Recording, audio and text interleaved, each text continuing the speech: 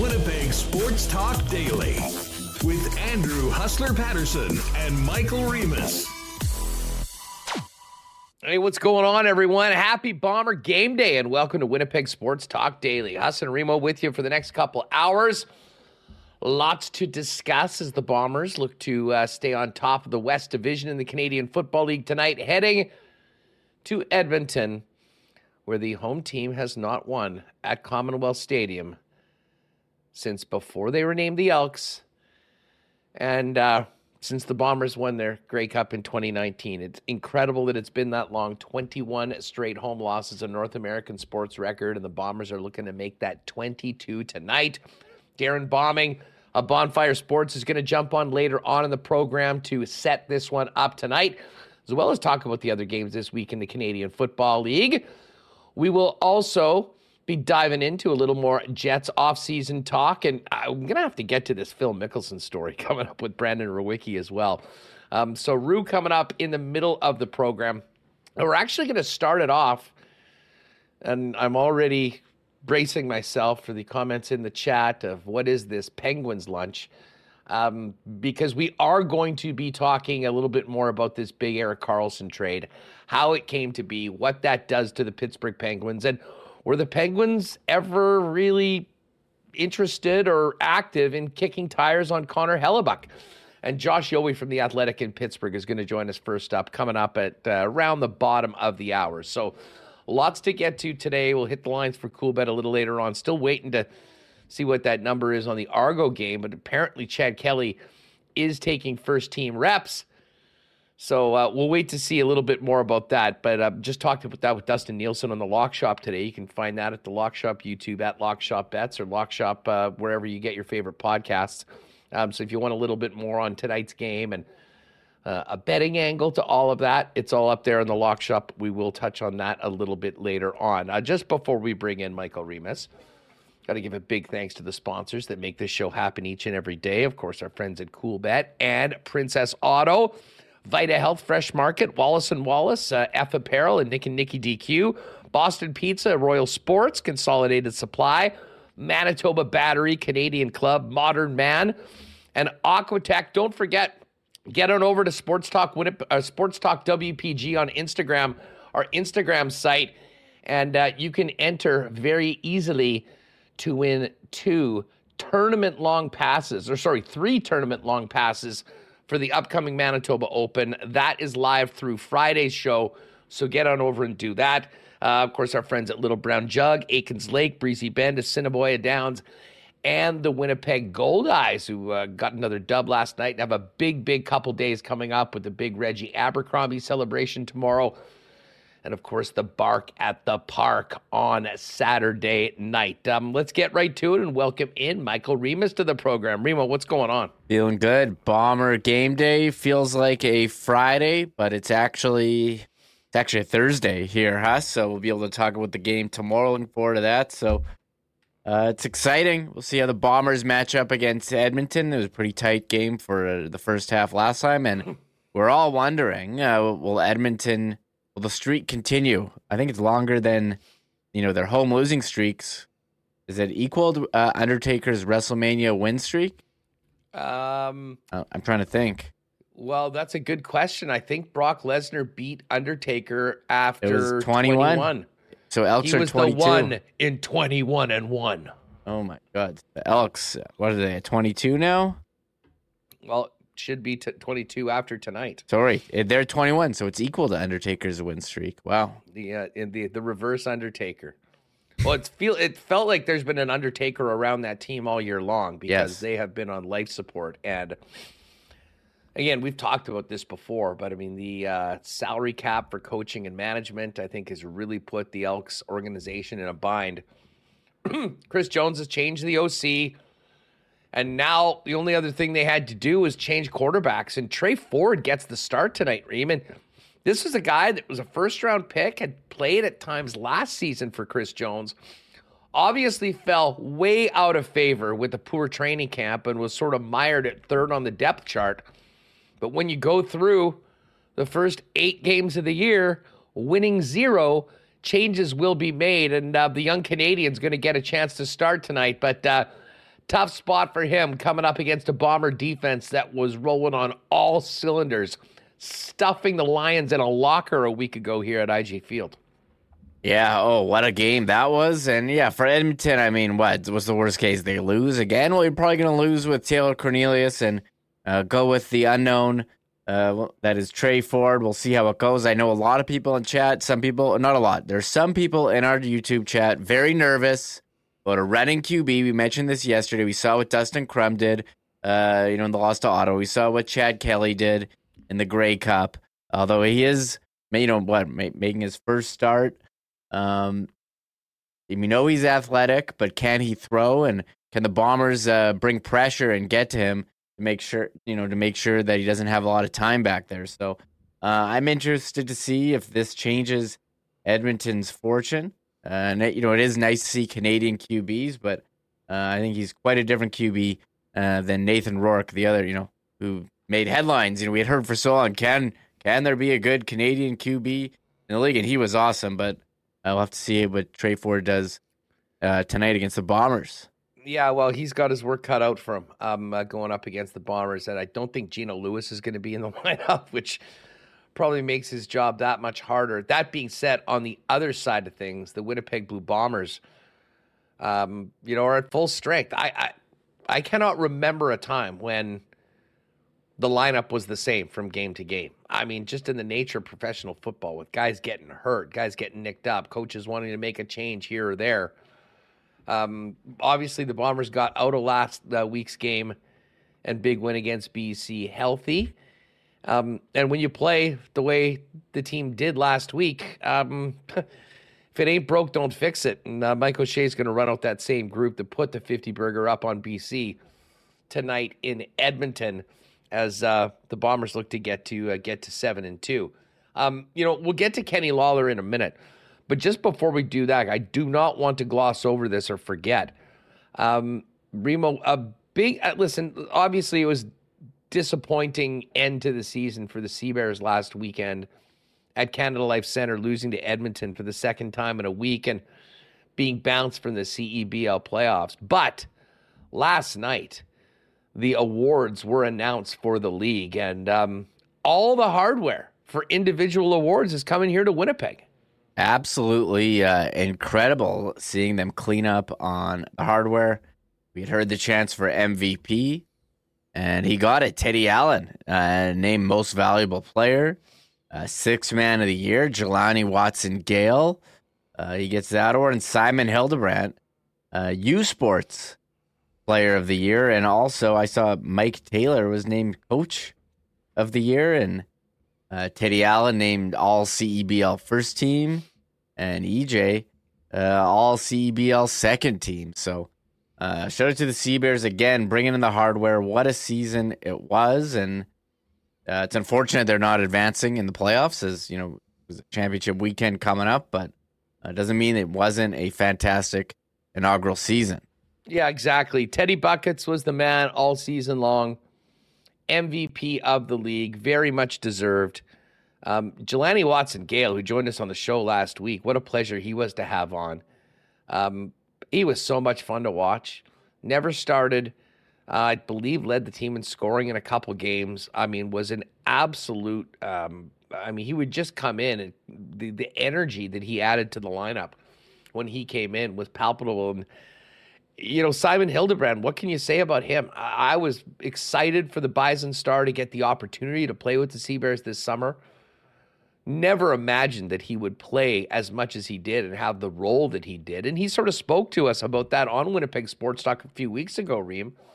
And you just wonder what a summer like this is going to do for Hildebrandt, who enters his second year for our pal Kirby Shep over at the U of M, with so much more experience playing against a very high caliber of player, what that does going forward. But as I say, it is about team, and unfortunately the team fell short of their goals.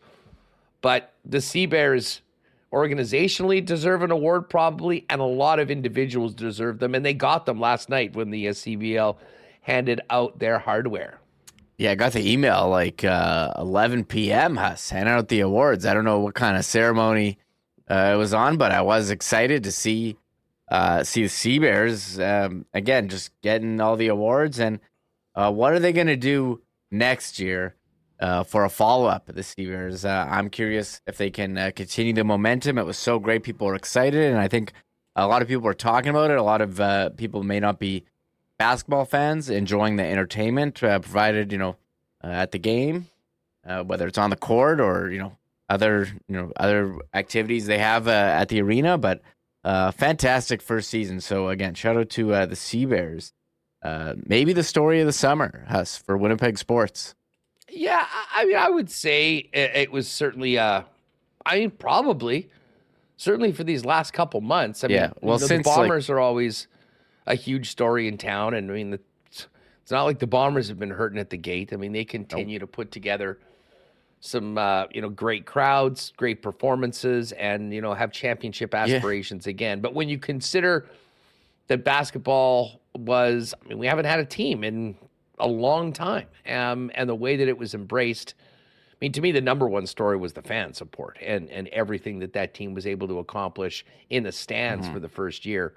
But also, I mean, what that means for the CEBL. I mean, you have to think that teams around the league and prospective owners are looking at what happened in Winnipeg with the product they were able to put on, taking advantage of playing in a major league venue like a Canada Life Center as opposed to some of the smaller venues and what that was able to do. And, I know you talked to Mike Moriali last week. It has been a magical season for the Sea Bears in particular.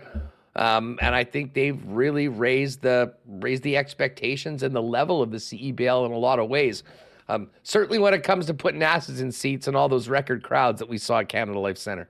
Yeah, I think so. I think it makes you wonder what's possible for a Canadian league. And I like how they, keeping it short here in the summer. It's been a nice break, with no hockey, and, the Bombers are doing their thing. So I've enjoyed the Sea Bears, and again, congratulations, and looking forward to seeing what's next for them next season. You're rocking the Sea Bears hoodie today, by the way. I am wearing the Sea Bears hoodie. Normally, I would rock Bomber stuff on game day, but I just figured this was probably the last time we'll really be talking about the Sea Bears, and particularly the players made all those contributions to the great summer of hoops here in the city. So yes, Sea Bears for Teddy Allen, Teddy Buckets, Jelani Watson-Gale, Simon Hildebrand, Mike Taylor. Congratulations to them all. And I know you get sort of connected to players, and we're going to see what the turnover is like. When you talk about sports at this level, I'm not sure there's a lot of continuity within the roster year after year. Certainly, I think some of the local guys will still be key parts of it. Hopefully, Chad Posthumus and Simon Hildebrand and Sean Moranin from the U of W, who was on the bench but part of the club. I mean, whether they get a chance. But we'll see whether a guy like Jelani or Teddy Buckets are back next season. That being said, it was a great run, great year, and a heck of a lot of fun. Quickly to baseball before we get to Kenny Lawler. Nice win for the Fish last night. It took a little longer than that game on Tuesday night I went to. Was barely over 2 hours. It's so funny what this pitch clock has done to baseball. And people wanted shorter games. Well, they're certainly getting them right now. There was a little bit more action last night as the Fish won 8-4 last night to win the first two games of their series against Lincoln. Of course, tomorrow's a big day. I'll be popping out for a while during the show to help MC along with Brody Jackson and Ace Burpee. Little celebration for Reggie Abercrombie with the Gold Eyes organization at their annual luncheon before his jersey's retired tomorrow night. But it was funny when I was thinking about this at the game, just how fast that it was blowing by when the pitching was on. Exact same thing in this Blue Jays series against Cleveland. I had to laugh. Keegan Matheson said the Jays' last three results, a 3-1 win, a 1-0 loss, and a 1-0 win.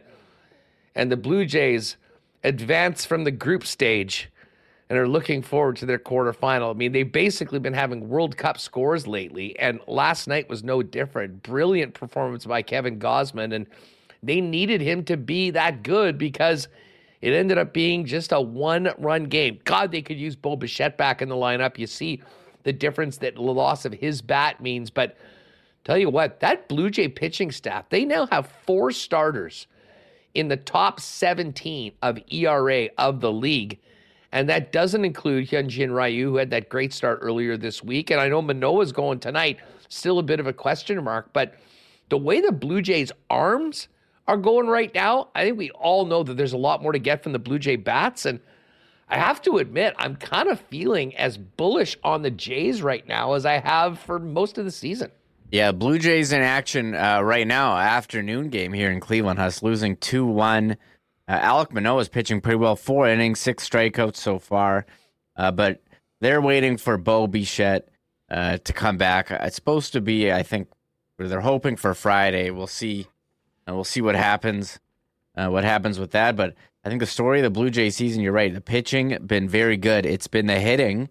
I think overall their hitting has been, like, you look at the overall numbers, good. But runners in scoring position, been a problem for them like the last couple years. I don't know, like, what you do for that. What do they need, more of the clutch gene, Huss? But it just when guys get on base, they haven't been able to put them in. Well, last night, I mean, not to talk about bad beats when it comes to wagers over at Coolbet, but I had the Jays on the run line, and it's the top of the 8th. They're up 1-0, bases loaded, no out, and Danny Jansen does a weak pop that doesn't score, and next thing you know, they hit into a double play, and it's down to another 1-run game into the 9th inning. But they got it done. As I said, they're finishing up this series, looking to try to make it 3 of 4 against the Guardians in Cleveland at the Jake. And we'll keep an eye on that game throughout the afternoon. But, Remo, I know we're going to go to Pittsburgh and talk to Josh Yohe in 10 minutes or so. But let's get back to this game tonight. And in some ways, it is a little bit of a, it's homecoming, I guess. I mean, Kenny Lawler did move his family to Edmonton and was there, but seemingly did want to come back to Winnipeg. He was replaced by Geno Lewis, who's been limited to practice for Edmonton. And frankly, I don't know whether it really matters who's catching the passes, considering where their quarterback play has been. But, I mean, to me, there's been a few big differences of what we've seen from the Bombers lately. But the impact of Kenny Lawler felt both for Zach Caleros targeting 89 as well as the space he seems to open up for the likes of Dalton Schoen and the other Blue Bomber receivers as well. Yeah, Dalton Schoen with the 2 touchdowns last game. Kenny Lawler, he's played 2 games, has 293 yards on 14 catches, 17 targets. Got a big touchdown. I mean, he can stretch the field. He can make contested catches. He's got a lot of, he's very, you can beat double coverage. It's incredible the skill that this guy has and how he's changed the look of the Bombers. Bombers offense really gives them an alpha dog that they can just target all the time. And he said he's going to get 2,000 yards, and even after missing all this time. I mean, if he keeps having 150 yards a game, maybe he can get there. We'll have to wait and see. But big revenge game tonight for Kenny Lawler, right? Yeah. Listen, I think if anything, it's going to be, I mean, Kenny said he's got pretty lofty goals for his own personal statistics. Let's just say it's a bit of a tease. If you check out Coolbet's play of the day later on that I'll be putting out, I think there's a high probability we're just going to hammer the Kenny Lawler over 74.5 yards for tonight's game. But we'll make that final decision when we record it a little bit later on today. Let's hear from Kenny Lawler. And Kenny Lawler was a guy that played with Trey Ford, who's now getting an opportunity once again to get behind center and lead the Elks offense and lead them to a win, or the win that's been so elusive for this club in this season and in previous seasons at home. Lawler talked a little bit about Trey Ford, who gets the start for Edmonton tonight. Trey Ford, he's a good player. He relies a lot on his physical gifts. Has a lot of potential to be a great quarterback in this league. So he just has to put the work in, grow mentally, learn reads, and that'll give him a great opportunity to be a good quarterback in this league. More learning, and maybe he can learn some hard lessons tonight against that Bomber defense that completely suffocated BC last week. Must be funny for Kenny, or not funny, but Well, he's probably feeling pretty good about his decision to come to Winnipeg, considering what's happened to Edmonton. Lawler talked a little bit about this winless campaign for the Elks, where there's still 0 in the win column. Oh man, it's I really wouldn't really know, man. I'm not in that organization anymore, and I wouldn't, it hasn't been something that has crossed me, my mind. I know the guys in that locker room. I feel for them. I know that they go to practice every day and compete and work, and they just haven't won a game. When I was there, we didn't win a home game, so it was just an unfortunate situation. Yeah, Kenny Lawler, the Bombers, talking about his old team, the Edmonton Elks. Now, I think Mike O'Shea would love to see this team look exactly as they did last week in that monster game against BC. Not always the easiest thing to do that against a team that hasn't won and you come in as a massive favorite. But Kenny talked a little bit more about just trying to keep that same mindset that they did against the Lions, even though they're playing the lowly Elks tonight. How do you keep it? It's just a part of me. It's my routine to remember to carry the same mindset. I believe we have like-minded guys in the locker room, so I know that they carry that mindset with them. When you want to be a great player, a great teammate, that's the little things that you have to continue to remind yourself. Especially, when you're facing one of the better teams in the league, and now that you're facing, a not too good opponent this year, they seem to be struggling. And you could simply just, say, like, yo, look, yeah, this game's going to be a win or whatever. Or, you could say, if you want to be a great player, you could say, it doesn't matter what their record is. We still have to go because we know as the Winnipeg Blue Bombers, we're going to get everybody's best. We've seen that, and, we don't take anything lightly. We don't take anything for granted. So, we have to continue to remind ourselves, that this is the mindset, this is the caliber that we play up to. And, if guys forget, you have guys to the right and to the left of you to be able to remind you of that. There's Kenny Lawler, the Bombers, a little bit more from Bomber receiver Lawler and Coach O'Shea. I did joke on the show yesterday what a pregame chat might be like between Geno Lewis and Kenny Lawler. Geno took the bag that was left by Kenny in Edmonton, became, I believe, the highest receiver in the league, and obviously it has been a miserable campaign for the Edmonton Elks. And Kenny was just asked, knowing that team and, many of the guys in the room, if the Elks players are thinking about this streak, both the losses this season and obviously the dubious home losing streak that dates back to 2019. Yeah, man, it's probably in their mind. It's being talked about, and that's what they have to worry about in their organization. Being in this organization, we just have to worry about going 1-0 each week. That's what we say. We gotta focus on our 4 pillars that we play the game by, and that's going to lead to our success. We do that. We do that. I couldn't tell you what those guys are thinking. I'm pretty sure they're stressed out. I'm pretty sure they are. But that's really none of my concern, man. My concern and what I worry about is the guys in our locker room, and I know that we're just going to go out there and play a great game. Yeah, I guess Kenny's other concern is to continue putting up big numbers for the Winnipeg Blue Bombers. And here's one more. Kenny was asked if he's got another 200-yard game in him. We'll just let that be. We'll see how is that it goes possible? tomorrow. I guess is what I'm going for. I don't want to put you on the spot. Oh man, for me, man, I'm just one of those guys that just goes with the flow of the game, man. I'm not, looking to have a 200-yard game. I'm not looking to have, a one-catch game, but I just go with the flow. I have a great quarterback that feeds me the ball when he feels like when it's necessary. He doesn't try to force anything, and. If it's a 200-yard game tomorrow, it's a 200-yard game tomorrow. If it's a no-catch game, it's a no-catch game. As long as I'm able to be on the field and be able to contribute to a win, that's really what matters. Yeah, well, I'll say this. I think it's a heck of a lot more likely to be closer to the 200-yard game than a no-catch game for Kenny Lawler tonight going up against the Edmonton Elks. Let's hear a couple from Coach O'Shea. And here's Mike on, going up against new Elks OC Jarius Jackson. And, of course, a new quarterback in Trey Ford. Yeah, Jerry's been around a long time, so I don't think he's new. And Trey Ford's been there for a couple of years and seen him play. Now he's getting another opportunity. I'm sure Jarius will have, as much as they can give him, and I'm sure he'll be given the plays that he can execute at a high level. And you're dealing with one of the best athletes probably in the league. So those are all challenges, but it really comes down to defensively for us being disciplined and making sure that we're correct in our assignments more than anything, right? So you limit the escape lanes for them and cloud the pitchers for them.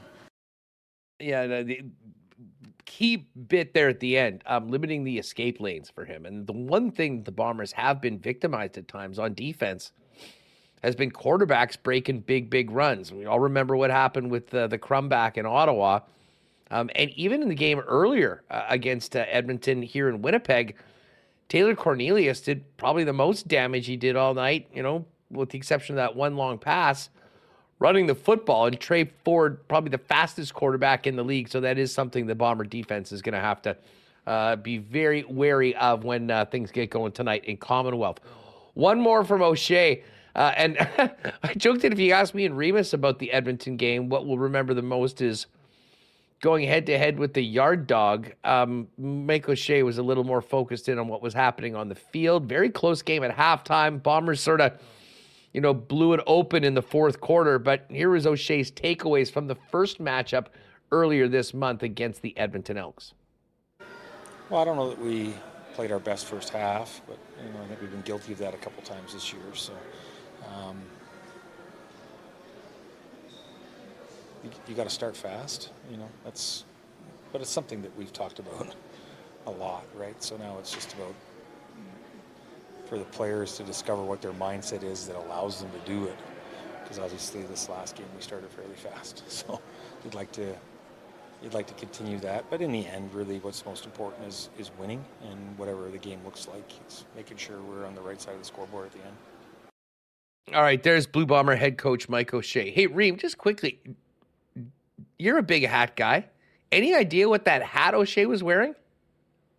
No, I saw it, and I don't know what hat that is. Anybody in chat? I thought it might have been like a Houston Rockets logo at the beginning, but then it... Yeah, you can't really see it from the front. I don't know what it is. I know Zach... Oh, here it is. H-A-O? I don't know what that is. It's a D on the right. Anyways, if you know in chat, if you have any thoughts on all of that, you can let us know. We're going to do some detective work on what hat Mike O'Shea was wearing in his pregame press conference because it is not a Bomber one. Listen, we're going to get to more on tonight's game and as well as the week in the CFL with bombing later on in the show. And we will talk a little hockey talk and this crazy Phil Mickelson gambling story. I can't wait to hear what Rowiki's got to say about that. We'll do that in a little later on. But the biggest hockey story this week in the National Hockey League has been this huge trade with Erik Karlsson landing in Pittsburgh from San Jose. And we're going to head out to Pittsburgh in a minute and talk more about that with Josh Yohe and find out if the Penguins were ever seriously kicking tires on Jets goaltender Connor Hellebuck. Just before we do that, though, I mentioned this right off the bat, folks. Get on over to our Winnipeg Sports Talk Instagram page and enter to win tickets to the Manitoba Open, courtesy of our friends at Aquatech. All you need to do is just follow the very simple instructions. Give Aquatech a follow as well as Winnipeg Sports Talk, and you can tag a couple friends that you'd want to take to the golf. Morgan Barron's going to be participating. So that is up right now at the Winnipeg Sports Talk Instagram page. And, of course, Aquatech has lots going on right now. Limited install dates left. So visit Aquatech in-store or online at aqua-tech.ca to learn about how they can make your in-ground or above-ground pool dreams a reality. And, of course, the leaders in renos with thousands of renos is their foundation as well. More information on all of it is available at aqua-tech.ca. I'm going to give a big thanks to our friends at Modern Man Barbershop for their support of Winnipeg Sports Talk. Guys all around the city have been finding great cuts and service at Modern Man at one of 8 conveniently located locations around the city, including their newest locations on Pembina Highway and on Plessis Road. Obviously, they've got haircuts, but also do beard shaving, shaves, color services, and more. Book your look at modernmanbarber.com and follow them on Instagram at Modern Man Barber Shops. Another big weekend coming up. Got your batteries ready for whatever you're doing on the weekend. You're heading out in a boat, a Sea-Doo, an ATV, a camper, maybe a lawn tractor. The bottom line is Manitoba Battery has got batteries for literally everything. And you'll be able to shop local, get the best price in town, and have the best buying experience anywhere, as Donnie and his staff not only will give you the best price, but they'll also deliver it for free anywhere in Winnipeg inside the perimeter with any purchase of $60 or more. It's really that easy. Save time and money as opposed to the big box stores with the local battery experts, Manitoba Battery. Find out more or order online at manitobabattery.com. Give them a call or pop by and see them at 1026 Logan Avenue. And hey, we got another great summer weekend coming up. Might be time to pop by your beer vendor, but when you're there, check out the Canadian Club and Ginger Ale, Canada's favorite Canadian whiskey, now mixed in a great premixed cocktail, available in 473 milliliter cans and in 6-packs. So even if the Liquor Commission isn't open, you should be able to find CC and Ginger at your favorite beer vendor. And whenever the LCs are open, the entire family of Canadian Club products available there, and of course as well at IG Field as the official sponsor of the Winnipeg Blue Bombers. All right, Brandon Wiki coming up in a few minutes, but right now, let's head to Pittsburgh and welcome in Josh Yohe from The Athletic on the Erik Karlsson trade. All right, let's welcome in Josh Yohe from The Athletic to get a little bit of more information from Pittsburgh on that massive Erik Karlsson trade. Josh, what's up? It's great to have you back on the program. I'm not used to writing so much in August. This is supposed to be my off time, but it's been a little busy here in Pennsylvania. You know, the Penguins have been fascinating all off season, really. I mean, and this in a lot of ways goes back to Kyle Dubas being hired as the president of hockey operations and now assigning himself as the general manager as well. Just quickly, go back to that point. I mean, what was your take on the Penguins' aggressive move to get Kyle Dubas and the power that he's been entrusted with to kind of steer this ship in the final years of the Crosby era? Well, you know, the Penguins did not know if Dubas was going to be available. I remember when Ron Hextall was fired and Brian Burke was fired, that was mid-April, you know, and then all of a sudden the Maple Leafs win a playoff series, which they never do, right? Like, whoa, maybe Dubas's job is safe. Maybe he wants to stay there. So the process kind of with the Penguins kept going on and on and on. And the reason it took so long was they were waiting to see if he would be available. He was always the guy they wanted.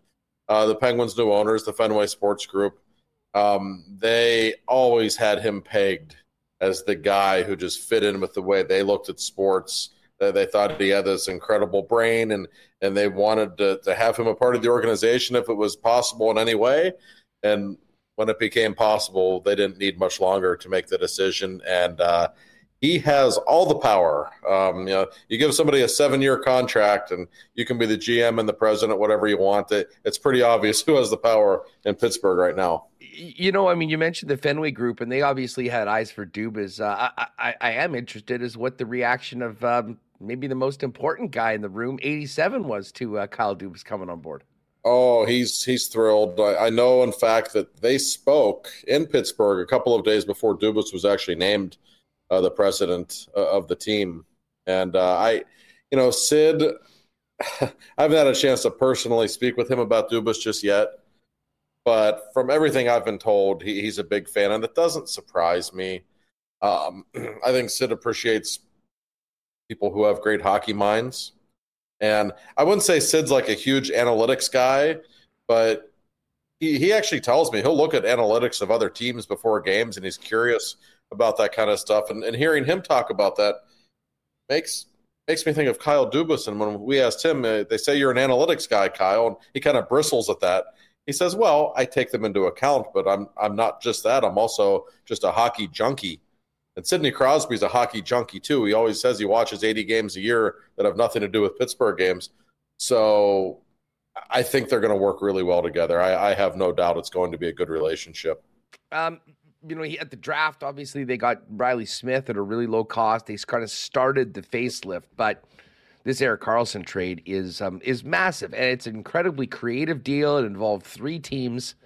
I know you've been digging on this for a long time. How long did this trade take to pull off, and how much did it take from Kyle Dubas when it comes to maybe a big picture way of thinking to get Erik Karlsson in the Berg? These trade talks started in late June, and I have it on very good authority that the trade almost happened on July 1st, on the first day of free agency. Really close to happening.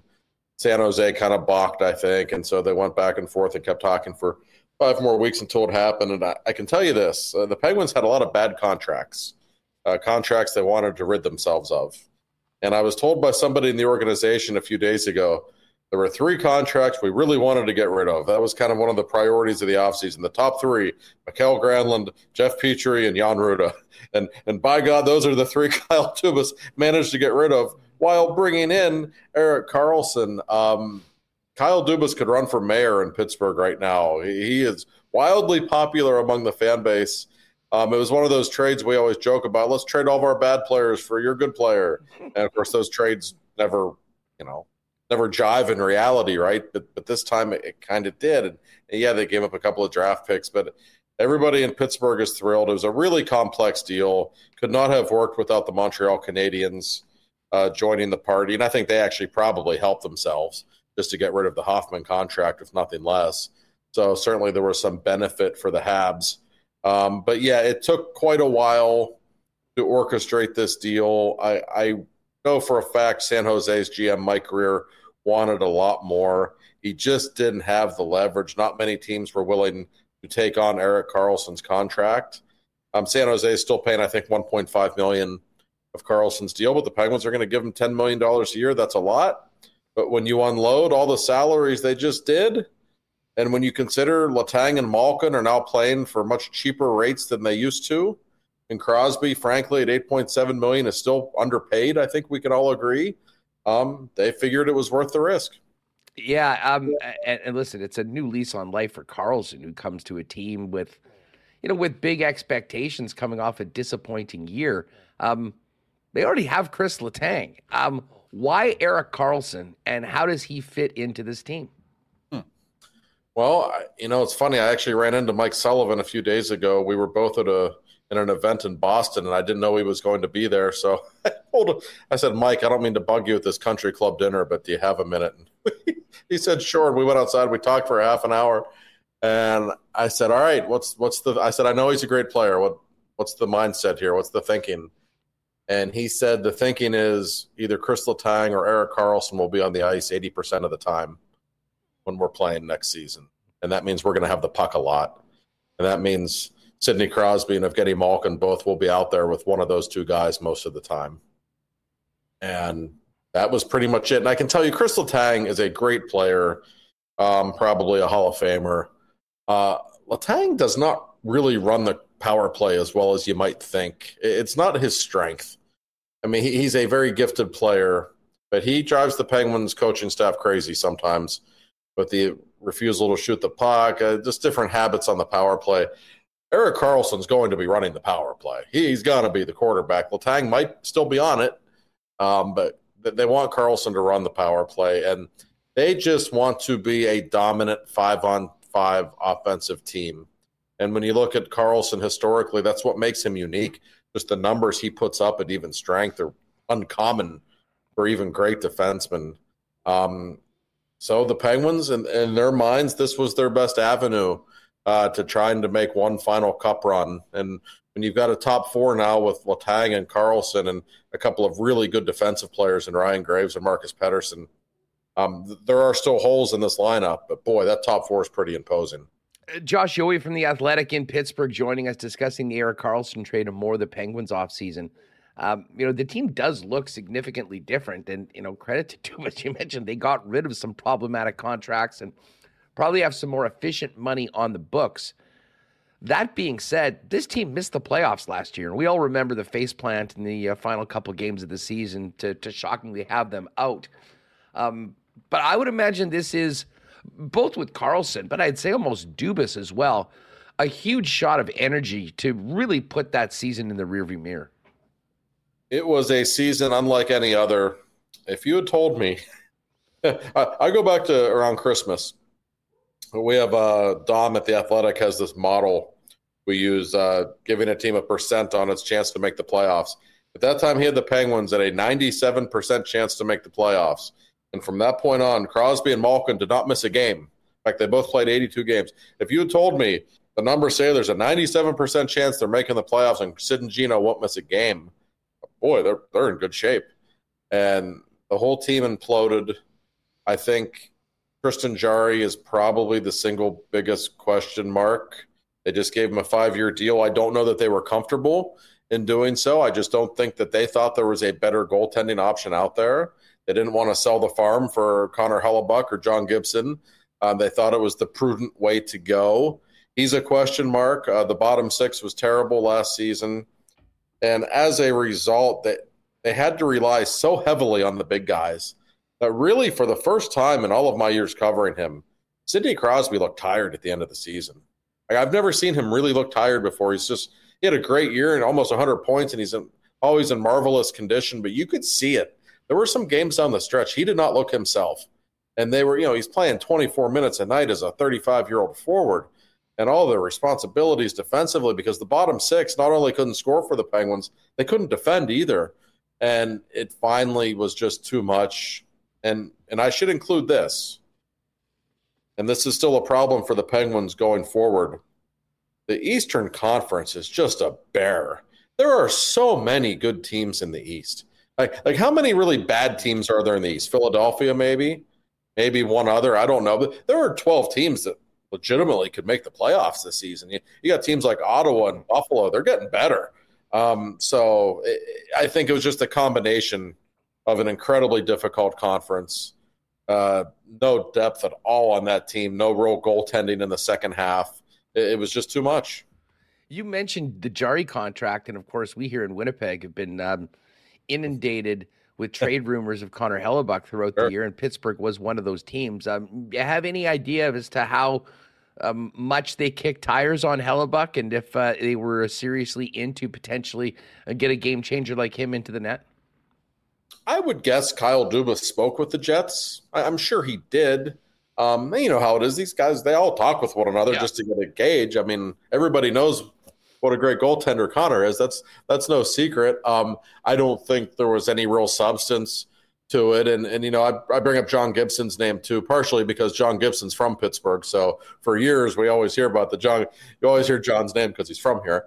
But I don't think they ever really engaged in trade talks. And I will say for Jarry, he is a physically gifted goaltender. He really is. You watch him practice, you watch how big he is and how he moves. Like, you can see all the talent. And he's been to 2 All-Star games in 4 full seasons. So it's not like the guy stinks, but he wasn't very good last season. He has sustained 4 different injuries, I believe, in the last 16 months, a couple of them pretty serious. And his all-time postseason record, I believe, is 2-6. And he's had a couple of real meltdowns in the playoffs as well. So you just don't really know what you're getting from him. The Penguins are clearly taking a risk, giving him that kind of a deal. But from the way I've understood it, Kyle Dubas and Mike Sullivan looked at the market, and they didn't really think there was a better goaltender on the free agency market than Jarry. And they just didn't want to give up whatever it would take to get a Hellebuck or a Gibson. So this is the route they chose. I guess, listen, all eyes will be on Erik Karlsson. The big guys up front will be carrying the water for the club, but probably the most pressure on anyone is Jarry to live up to that contract and be the guy, especially with DeSmith now on the way. There's no question. Listen, the Penguins are going to score goals.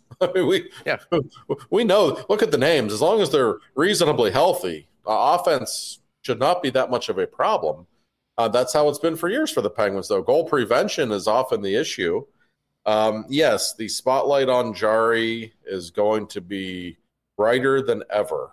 And it's not like the Penguins are building some great defensive team to try to insulate him.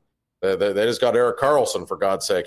He's not going to the Hall of Fame because of his defensive work. We all know that.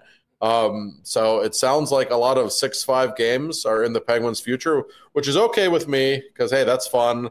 And honestly, you know this, every market is different. And in Pittsburgh, listen, this is a great fan base. It's also a very spoiled one. For the last 35 years, you've had Mario Lemieux or Jaromir Jagr or Sidney Crosby, Evgeny Malkin. You know the names. This is a city, a fan base that likes offense, that wants to see high-scoring hockey games. So from that standpoint, yeah, it's been a great summer. But the pressure is still on Tristan Jarry to be a strong goaltender because, like I said, this conference is so good. I don't care how many goals you score, how talented you are, you still need to hold down the fort at the other end of the rink. And it's going to be fascinating. And by the way, the NHL got something right with the schedule this season. Very first game of the season, Connor Bedard makes his debut for the Blackhawks in Pittsburgh against Sidney Crosby and Erik Karlsson making his debut with the Penguins. Can't wait for that one, 2 months away. Oh, man, that will be a heck of a way to begin the season. Josh, folks, if you want more on this trade, the background to it, Josh and the reporters at The Athletic have a great selection of articles. And your final one was, I guess, about the introduction of Erik Karlsson. And I imagine the Pittsburgh organization is getting a very excited Norris Trophy winner to coming to Pittsburgh to try to move on from some real lean years in San Jose and get back to winning. Yeah, very much so. You know, I've dealt with Erik a little bit over the years. The Penguins and Senators have played in the playoffs many times, in fact. Series involving him in 2010, 13, and 17. So, yeah, I wouldn't say I know him, but I've dealt with him a few times. Very likable guy, very chatty. And I certainly had the sense yesterday that he's kind of relieved this is all over and that he's very comfortable here. And why wouldn't he be? This is a franchise that has always been based on star power, so much to the fact that, you know, for 20 years, the biggest star of them all was the primary owner of the hockey team. The stars always dictate things in Pittsburgh. And Pittsburgh likes offense. Pittsburgh likes talent. And when you think of Erik Karlsson, well, you think of all those things. So we'll see how it goes. The Penguins are a really old team. There are still holes in this lineup. You never know what to expect. But we will all be watching when the season starts. There's no question the Penguins are really relevant again, and they felt a little stale last season. And I don't know what to expect from this team, but I don't suspect they will feel stale. It's going to be fascinating to see. Josh, great catching up. Thanks so much, and enjoy August now that most of the heavy lifting's done for the offseason. My pleasure. Anytime. All right, great stuff with Josh Yohe. Looking forward to having Brandon Rewicki on it and getting back to the Bombers a little later on with Darren Bombing on today's show. Hey, I've got to give a big thanks to our friends at Vita Health Fresh Market. If you are looking for great prices on natural and organic supplements, beauty products, and groceries, you need to get on down to one of 6 Vita Health Fresh Market stores or online at myvita.ca. When you order online, you can now choose same-day local delivery. And any orders placed by 11 a.m. and you'll get the order that day. And great deal right now, guys. If you sign up for their promotional emails, you'll receive an offer for 15% off your next online order at myvita.ca. Details are all on the website. And by the way, you'll also be able to check out Winnipeg's largest assortment of local products, too.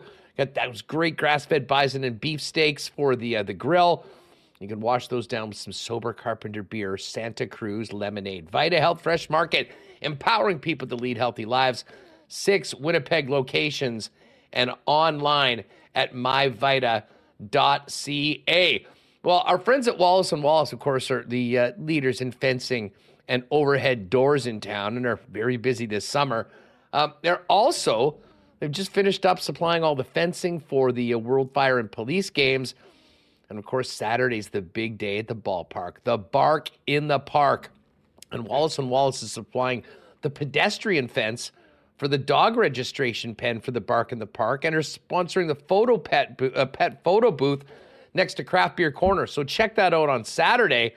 And, of course, if you ever have needs for temporary fencing for weddings or residential for weddings, etc., or commercial, they've got those. And heck, if you need a dog run, they make those too.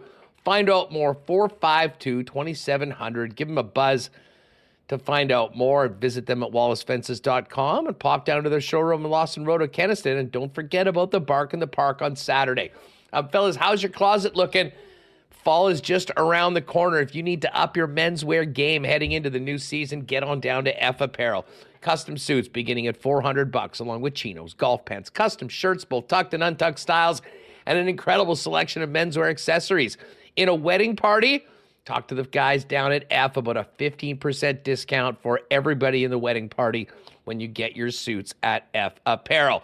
190 Smith Street downtown. Find out more online or make an appointment at EPHapparel.com. And another summer weekend coming up. You got to get down to one of the 4 Nick and Nicky DQs and get on these amazing summer blizzard flavors. They're ready for you at the DQ in Niverville, along with DQ Northgate, DQ Polo Park, and DQ St. Anne's. And while you're there, check out those great ice cream cakes. And heck, if you want a customized one, hit them up on Instagram at DQ Manitoba. Make it however you want it, with whatever you want on it, for a quick and easy pickup at any of the 4 Nick and Nicky DQs. All right, let's get Brandon Rowicki in here. Rue, what's going on? How are you? I'm doing pretty good. How are things over there? Things are well. Looking forward to this Bomber game tonight. This one has the potential to be very, very ugly for the home side, but that's certainly nothing new for the folks in Edmonton. No, that sounds about on par. I mean, we've dealt with similar style seasons in this city not too long ago. So I think and I hope the Bombers aren't going to take this one for granted. And I mean, especially with, maybe one of the lone positives from the debacle in Ottawa is that the team, they're not going to be giving away any cheap ones anytime soon. So just go in, take care of business. The plan should be that we're all resting by the 4th quarter. So let's just make sure that that should be the main goal in this one, is end this one after about 35 minutes. Yeah, guys, here's the game plan. Do what you did last week. Yeah. And do it to Edmonton as opposed to a very good BC Lions team. Hey, we just had Josh Yohe on in Pittsburgh. And I'm going to bring this back to the Jets in a minute, but what did you think of the Karlsson trade when you heard it? What was your first reaction in the middle of the long weekend when you saw that thing was done and released on the Sunday of it? And Erik Karlsson, albeit at $10 million on the books as opposed to 11 and 5, was now a member of the Penguins, your rivals. Yeah. My initial thought was anywhere but Pittsburgh, please. I'm one of the vice presidents of the Erik Karlsson fan club. I mean, he's just a wizard when he's out there on the ice. So, I mean, you take both those things together. It was a pretty tough Sunday afternoon for me. But, I mean, it makes all the sense in the world from the Pittsburgh perspective. If anything, what it does is it casts another light on how insanely dysfunctional and short-sighted and just chaotic the Ron Hextall tenure was in Pittsburgh. Because once the decision was made to re-sign the gang and to have the 3 icons remain, it's like, okay, well, are we going to win a cup? Probably not, but we got to keep chasing one as long as they're under contract here. And that was at odds with what Ron Hextall wanted to do. So, I mean, it's what Pittsburgh should have probably been doing the past couple of years. It's a reminder as well that Kyle Dubas, isn't afraid to take the big swings. And, for all his faults as a GM, he does pretty damn well in the trade market. And I mean, I get Karlsson makes 10 plus whatever it is that's going to be on the Penguins cap, but for Pittsburgh to gain $3 million in cap space, not give up anything major asset wise other than a protected first round pick, and you get the Rainy Norris Trophy winner. I mean, to me, it's an A+ trade by Pittsburgh every single day of the week. I don't think San Jose did poorly, but I think it might be a bit of a tough wake-up call for Mike Grier there. Not a rookie GM, but in his first year last year, that selling him at the deadline might have gotten you quite the haul. Maybe you had to retain a little bit, but in terms of what came back from San Jose's side of things, I'm not buying that the cap space itself is a major win, considering that you just traded the defenseman who had the best season, one of the best seasons we've seen in 20, 30 years. Well, yeah, they'll get cap space in a few years, but I mean, they had to take Mike Hoffman. Yep. They took Granlund at $5 million. I mean, both of those guys right now are making more than Karlsson's going to be making for Pittsburgh. I mean, what really stood out to me from what Josh had to say was the fact that at the beginning of this period of time, the Penguins identified 3 contracts that they wanted to rid themselves of. Jan Ruda, Granlund, and Petrie. And Petrie, yeah. All 3 of them gone in this trade. I mean, like it takes some creativity, and obviously this one was being hammered out for a long time. I mean, Justin had almost got done at, around July 1st, but I think Mike Greer probably thought that, well, maybe there's a better deal out there, and there just wasn't. And I think in a lot of ways, when you look at what San Jose is getting for this player, who, again, just won the Norris Trophy, it speaks to, the market. And maybe explains a little bit more as to why some other key players haven't been dealt. But with 4 years left, this was very different than a player with an expiring contract like a Lindholm, a Scheifele, a Hellebuck. But I'll tell you what, Dubas comes out. I mean, I've sort of been skeptical at times about some of the moves that he's made, and we'll still see how the Tristan Jarry signing goes. I think that's the biggest question right now. But I'll tell you what, when you look at what left their team and what they got, hard not to think that they hit a home run on this one, despite the fact that for a team that is going to be needing picks going forward, they did give up a first and a second in a couple drafts. Yeah, I don't know if they need picks though, Huss. Like they're in a different situation. They're going to in a few years. Yeah, they didn't trade a 2029 first round pick. That's the big win for Pittsburgh in this one. But they're just in a different, Tampa Bay might be the only one that's in a similar boat, but not even necessarily them, because the Penguins have won their cups. It's almost like this is just, I think from a Penguins fan perspective, it's like, we just want to enjoy entertaining hockey.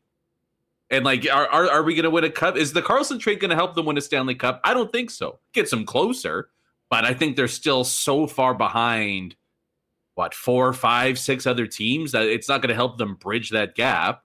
But at the very least, it does help shorten it, and it makes it a much more entertaining watch for the next 3-4 years of Crosby, Malkin, Letang's careers. And I think that's a major win for everybody there in Pittsburgh. So, well, I'll say this. I mean, I think there's 2 ways to look at this. One is in terms of the regular season, and the other is in terms of the playoffs.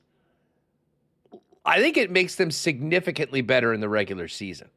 Well, let's not forget, this team threw up all over themselves in the final week of the season and missed the playoffs when, it was as Josh awesome, yeah. pointed out earlier in the year, they had like a 97% chance of being in the playoffs. So that was a huge failure. Karlsson will get them more goals, will get them more points in the regular season.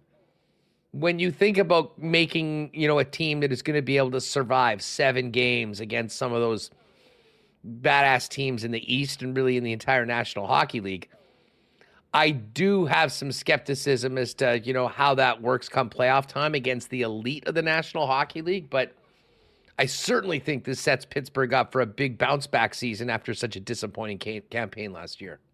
Well, it is interesting you mentioned that. And that's one of the things I love about, Karlsson and why I've been such a big fan is that he carries some of those popular, not misconceptions, but popular tropes about offensive defensemen, right? Like once it gets time to playoff time, are they going to be able to help you? And can they perform when things get more physical, more intense, things like that? He's without a doubt one of the best defenseman playoff performers of all time. And I mean, he had a legendary playoff run himself, single-handedly carrying an Ottawa Senators team that had no real business being anywhere near the Stanley Cup final into, I think it was overtime or double OT, something like that, when the Penguins scored and beat them in Game 7 there. Like he's a proven playoff performer. So I'm actually kind of scared if they get into the playoffs, what the Penguins might be able to get done. Again, I just think they're too far back. It's unless they go Crosby, Malkin go, supernova and turn back the clock a decade.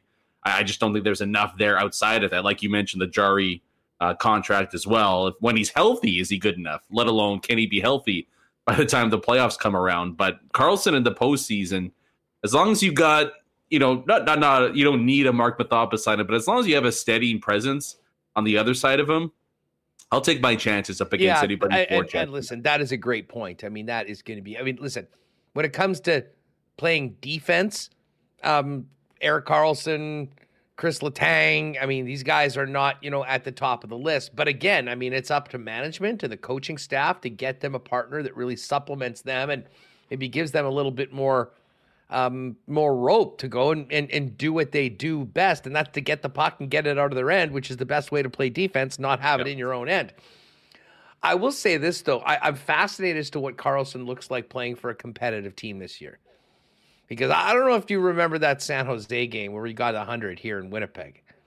But he did a couple great things on a couple shifts and, was I think he scored both the goal. It was both. He scored like 5 seconds into the game, didn't he? It was very, very early. It was an ugly bit of defending by the Winnipeg Jets. But there were a couple other moments. I mean, Morgan Barron blew around him on the side of the board. I mean, it basically looked like, he wasn't even trying to defend against him. And I mean, the bottom line is that whole San Jose season seemed to be around getting Erik Karlsson points and having something to show for it. Moving conferences to that division, to the night in, night out of the East. I mean, there is going to be much more of a challenge when it comes to holding up his own weight. But again, said before, best way to do that is to keep the puck and be out of their end. And I have a feeling Pittsburgh's going to have a leg up on most of their opponents this year doing exactly that. He's you're not going to confuse him for Rod Langway. Like I'm never going to try to make that argument. But I mean, the dude just needed some help and support last. Like I take a look at San Jose's roster right now, and it's a miracle that they didn't finish like beyond dead last. And this year, I mean, I really don't know if. I mean, Chicago's going to try, but to me, Chicago, San Jose are so far behind everybody else. Like that what he was able to do with the Sharks last year, I think is just truly, truly tremendous. That they were like break even with them on the ice, and then like minus 60 in the goal department with them off the ice there. But I'm intrigued to see what he does in a Mike Sullivan system, which always emphasizes quick puck movement from the back end and trying to transition quickly. It, to me, seems to be like a dream come true for him in a perfect matchup. And I mean, for all of Pittsburgh's faults, they do have still a pretty impressive forward group. And so if the plan is just pass it up and move it to the forwards, he just picked up either the best or the second best person on the planet to help do that for you on the back end. So I think he's gonna be just fine out there in Pittsburgh. Back-to-back North is not expecting that, but I think he'll acquit himself quite well. Hey, those games are going to be fun to watch, and there'll be plenty of goals. Well, as I said, we'll see whether Jari can make any saves for his 5-year deal at 5+ or whatever that he got. Speaking of defense, let's bring this back to the Winnipeg Jets. We spent a lot of time talking about the logjam, the number of players that are there. If you're Cheveldayoff right now, realizing what is possible, I mean, in a very difficult trade market, how might things look different to you once we drop the puck on the regular season? Or are we going to have basically the same 6 guys and waiting for one of the younger players to show that, they're higher on the depth chart than one of the guys that's getting the ice time from coach? Yeah, I mean, I think the only thing I feel confident in us is that we see one of Hainel and Stanley moved. Not for much, mid-round pick, maybe a forward of like a similar caliber, right? But like nothing. I just think when it comes to actually shoring up some of the logjam and without losing anybody for free, I mean, that's more on the negative side of things. It's an option, unfortunately. I'm going to try to assume that the team avoids losing one of their defensemen on waivers once again. But, I mean, that to me is a move you can make any day of the week. I mean, salary's got to be like, what, $1 million? ish for both of those guys. Teams are going to take chances on former first round picks in their early 20s all the time. So, I mean, that to me, the Stanley Heinola debate, who gets moved, I guess would be the one that you would have to try to break down there. But I do feel like one of those two defensemen is going to be moved by the time game one gets underway, just to ensure that Declan Chisholm isn't given a make the NHL squad or be put on waiver situation. And then the only other move that I think is of any viability, Huss, would be Brendan Dillon on the trade block.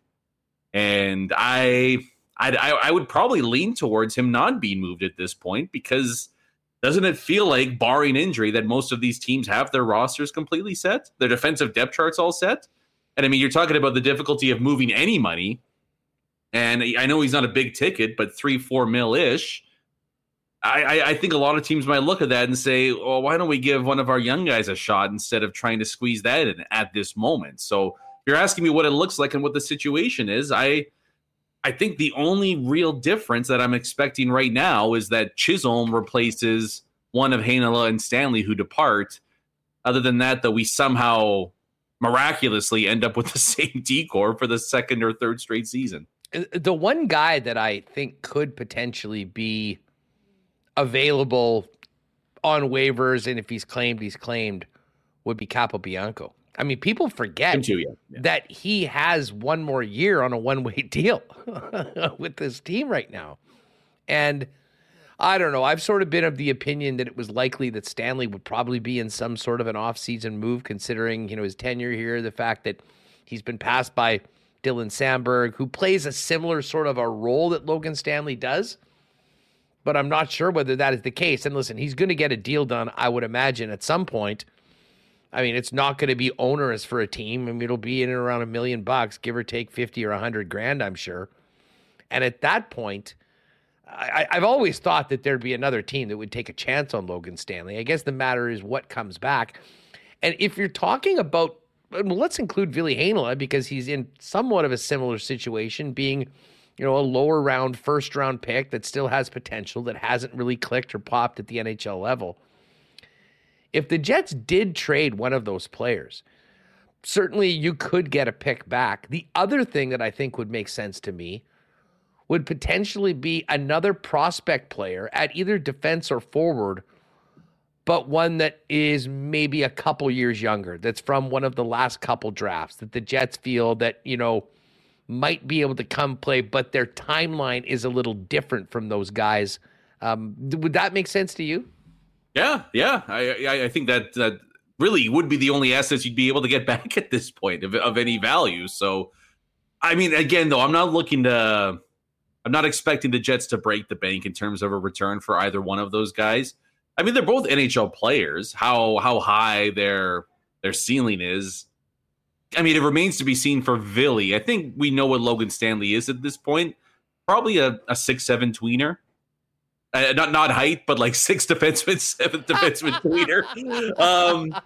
Which is fine. I mean, like he's kind of proven a lot of people, including myself, wrong that thought he would never sniff the NHL. I think he can be like I'd feel okay if he was my 6th defenseman and we kind of use him for size and to kill penalties and things like that.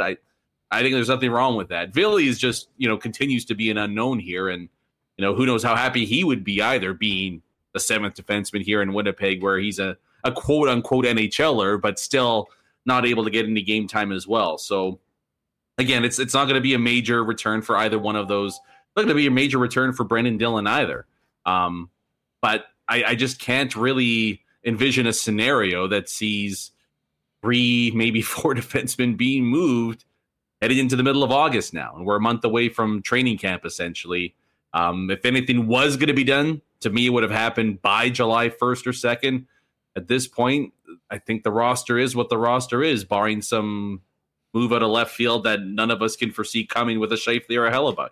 Well, and again, I mean, I know we've talked a lot about the trade deadline and what the Winnipeg Jets might do and how much a lot of it depends on where the team is in the standings.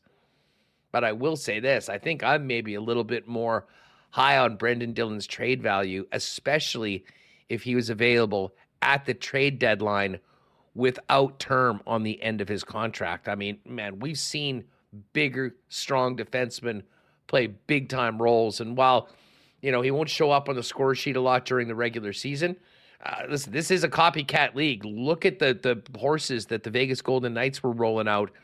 Brendan Dillon is a similar type of player that I think could play on a lot of playoff teams, and that size, strength, intensity that he brings, I think would be of quite a bit of value. But at the same time, I think the Winnipeg Jets really like him a lot and realize that he's one of the few guys on the Jet Blue line that has that sort of a skill set, and I'm not sure they'd be looking to get rid of him. But to me, Brendan Dillon would definitely have value at the trade deadline. Whether you're getting the 2 second-round picks you gave up for him a little while ago, I'm not sure if that is the case. But as opposed to some of the other players, I mean, Brendan Dillon's going to play for a team if he gets traded into going into the playoffs at the deadline. Yeah, it's interesting, right? Because it's two different kinds of value, I guess, the Jets are looking at here. Like, one is what you're talking about there, where I would imagine you get a second-round pick for Brendan Dillon at the trade deadline. It probably in the latter half of the second round, but we see big defensemen all the time. And we see bigger defensemen nowhere near Brendan Dillon's talent level, in my opinion, get second-round picks. So I would imagine the Jets are able to extract some value from him there. So if you're talking about, how do we extract the most trade value out of the asset that is Brendan Dillon? 100%. The trade deadline's the way to go. But the other bit of value in I guess, speaking about the Winnipeg Jets organization as a whole is, how much and can you put a value worth on Declan Chisholm having a chance to play 70 games, on Ville Heinola getting a chance to get into an NHL lineup for more than a couple of weeks at a time? Like there's a lot of value to be had in finally giving a spot for your younger defenseman to step into the lineup and play legitimate big minutes. I don't know what the value is, right? Like, I don't know what the difference is between those two. Like, if you were to move Dillon for very little now, as opposed to what you could get at the trade deadline, like, I don't know what the trade-off might be there. It probably just comes down to, I guess, like an organizational philosophy. But those would be the two differing points you'd have to battle with here. And I think they're also two different pathways in terms of how you're trying to build your team. If you're holding on to Brendan Dillon for the here and now, it's to try to make a run at a wild card or even higher playoff spot. If you're looking to move him earlier, then you know what? There's going to be a lot to be had in giving some of your 20-year-old defensemen some legitimate time here. So it's interesting how you can look at it a few different ways there. I don't know what the right answer is, but it would suck for a third straight year to have defensemen as talented as Chisholm, Heinola, some of the other guys in the system as well, to have them just in limbo here, not getting much of a chance at the NHL level when they've shown that they can already dominate the level below them. Yeah, listen, here's the thing. It's very different between the two. Declan Chisholm has had a cup of coffee up here due to injury, but has shown that he's ready to take that next step and deserves an opportunity. Ville, and I'm a Ville fan. I still hold out high hopes that, he can turn into the player that we thought the Winnipeg Jets were getting when he was drafted. The problem with Ville, and listen, one of these guys needs to do this. They're going to get tons of opportunity to play in the preseason. Presumably at some point they're in a game in real live bullet NHL action. They got to take advantage of the opportunity. There's something to be said for giving guys experience, but you got to go show you're ready, and you got to show that you're one of the 6 best guys on the team.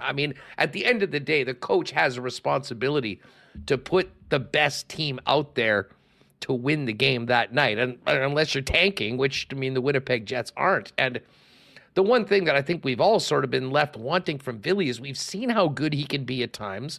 We've seen the things that he does well, but it just hasn't all come together when he's been given NHL time and minutes. And unfortunately for him, it has been crowded. He's been a guy that his waivers exempt and can go down to the Manitoba Moose.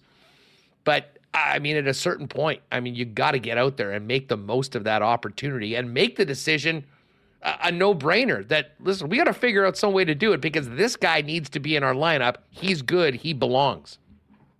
Yeah, no, that's fair. And it's funny because, to be honest, I'm not a massive believer in Heinola being like a top 4 defenseman or anything. Like, I just don't think skating wise he's up to par in terms of the deficiencies he has with his size. to overcome that at the NHL level. But I mean, the Jets, the Jets have blocked these defensive prospects for so long now. Like I don't think an argument against it. I agree that, going back to last preseason, where it was Sandberg, Heinola, Stanley, maybe some of the other guys, it wasn't like Heinola, jumped off the page and, made it absolutely certain that he was going to get into the lineup. But there were no spots for these guys. Like there's Sandberg not enough. Found a way. There was one. But on top of that, you also lost Johnny Kovacevic on waivers because there were no spots to be had there. And the other spots that were available were a seventh defenseman, which, you don't want to pigeonhole some of your younger defensemen. In all fairness, where was Johnny Kovacevic on the depth chart? 10th?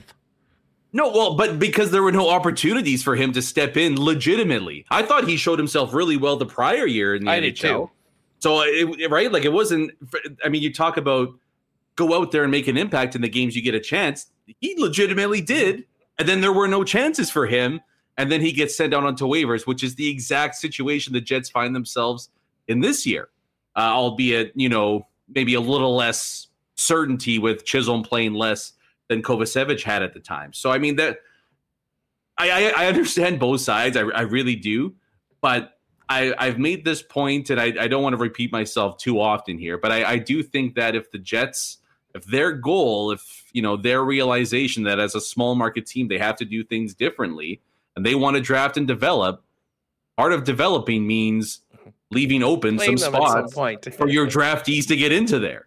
So that's that. I do believe the Jets really need to step back and take a look at how they're building out some of their rosters. And they have to look, there's the complaint all the time that guys don't want to come here by trade. We try to do this and this, but nobody. Okay, so what are you doing to differentiate yourselves then? One of the ways you can do that is by taking a bit of a chance and playing more of your 20, 21, 22-year-old. The irony of that whole bit is that this logjam is because the Jets did acquire two veteran guys that agreed to come here, in Brendan Dillon and Nate Schmidt. And, the Schmidt deal... I think that if their culture was in a different spot, that trade's never made. I mean, I really do think that he came in as much to be a guy that could lighten the mood and be. I mean, the Jets really did need that guy at that time, coming out of that miserable season and the way things ended up and just the way everything had been trending.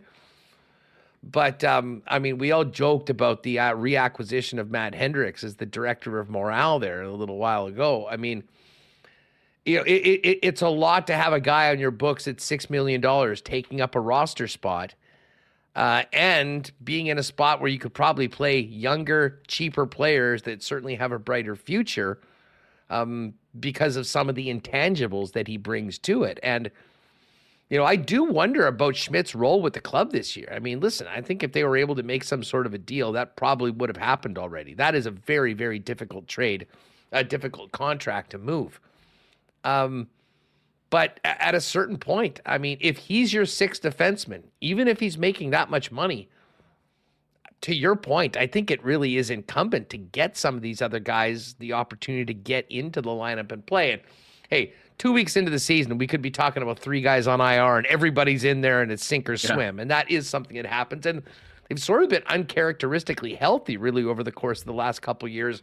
A lot of the guys have been playing, but man, it is a real catch-22 right now because, once they made those two acquisitions, it really, well, first of all, they didn't have money to sign Andrew Kopp, and that's actually turned out quite well with, what ended up happening with that trade.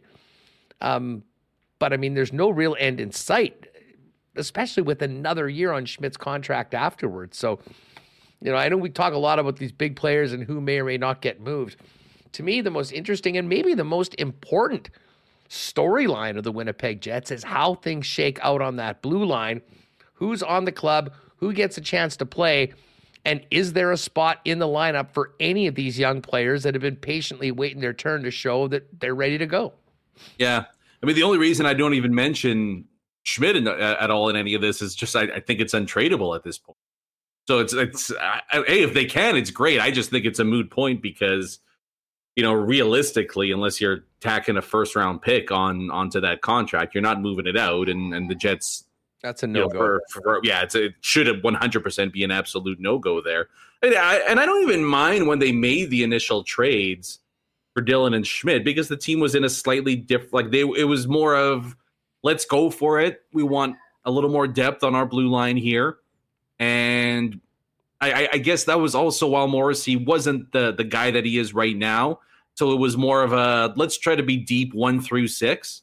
And with our goaltender and with our forward core, that could be enough to get us through, right? Like that, they were more in a contending mindset at that time. So I don't have a problem going out there and making those moves, but you also have to pivot when circumstances change. And I think they've changed in a massive, massive way for the Jets right now, in that, you know what, some of these younger guys can deliver equal or more value at a quarter of the price, an eighth of the price, whatever it might be.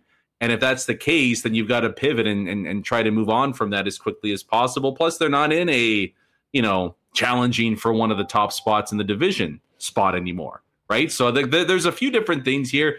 Again, I don't mind the moves at the time, but it's come back to bite them a little bit here. There's no doubt about that in terms of opening up some room for some of their youngsters to get into the lineup. But, I mean, you're also right, too, Huss, where all it takes is a couple of weeks of training camp and a few preseason games, and either the Jets or another team out there find themselves battling the injury bug, and things might change pretty drastically and pretty quickly for the team. So we'll see what happens. Yeah, I mean, and listen, I don't know if anything. I mean, listen, if you're talking about a potential Schmidt deal, I've always thought that maybe there was a player that was similarly relatively overpaid. I mean, had a cap hit that didn't really work within their club, and just the numbers. I mean, maybe they have more needs on defense than they do on forwards, and have a guy that's making $5 or $6 million for a couple years that you could make some sort of a swap that essentially makes it a bit more of a wash. But I'm not sure that even that trade is there right now. I mean, it was funny. It was rumored that Nate Schmidt was part of that potential Philly deal with Travis Sanheim.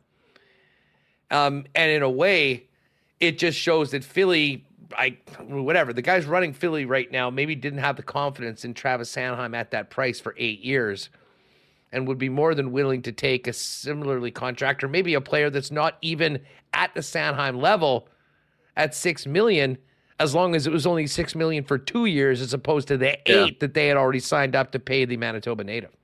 Yeah, I mean, that was an interesting one too, because it doesn't alleviate the logjam for the Jets at all. No. But in theory, at least, you're significantly enhancing your defense group there. Plus, you're locking in somebody for 8 years, which is always a win for the Jets. But and cap. I mean, I wonder. But I think that, like, as far as what I understood at the time, the Flyers were adamant that a first round pick be included in the deal. And so I wonder, like, now that we know what happened during the draft, would Jets fans be okay with Nate Schmidt and Colby Barlow for Travis Sanheim? Absolutely not. And I think the Winnipeg Jets themselves would have been. Yeah. I mean, they knew even where they were picking, they were going to have the some pretty great options of a number of players. And that is exactly the way that it turned out. I mean, you had that kid from the U.S. National Development Team with Oliver Moore. He was there. Yep. They ended up pulling the trigger on Barlow, but there was, I believe Perreault was still there too, if I'm not mistaken. So, holding on to that pick, I think certainly was the prudent one to do. But when it comes to those young players, and again, like, I would love to see Chisholm get an opportunity to play a few games and, be confident out there and, kind of get used to it. But, I mean, it is going to be a dogfight in every single practice, never mind games, for every one of those guys, just to peg themselves in the pecking order, even if they're not in the top 6, as to where they are when they come in to get a chance. And when we're talking about training camp stories, I mean, there'll be all sorts of stories about, the bonus explosion at the end of the season, off-season talks, how's everybody feeling. But really, when we're looking at personnel, I think we got a pretty good idea about the way the forward group is going to look. And I'm actually pretty high on it, even with losing Pierre-Luc Dubois. I think the new players coming in, the depth that the LA Kings guys and the different skill sets that they bring could actually help the Jets quite a bit. I do wonder how this defense core takes a step forward, and there's two things that could happen. A younger player going in, usurping a veteran, and, adding something new. And the other one, Brandon, is a big bounce back season from Neil Pionk. And I mean, as long as he's on this team, he's going to be playing significant minutes. And like, you can't argue with the points that he's put up. I mean, he had another 30 odd points last year, 7 in 5 games in the playoffs. But something significantly has come off over the last couple seasons when it comes to turnovers, puck management, plays in their own end. And listen, someone at a much higher pay grade to me that could maybe lock a player in and get them back in there. But if that were to happen, I'm not sure there's any guy that could have more of an impact on an improvement of the Jet defense than Neil Pionk, who has so much opportunity to do it playing as much as he does. Yeah, I mean, if you're looking for silver linings, I thought the first 65, 70 games he was brutal. I mean, it wasn't there for him.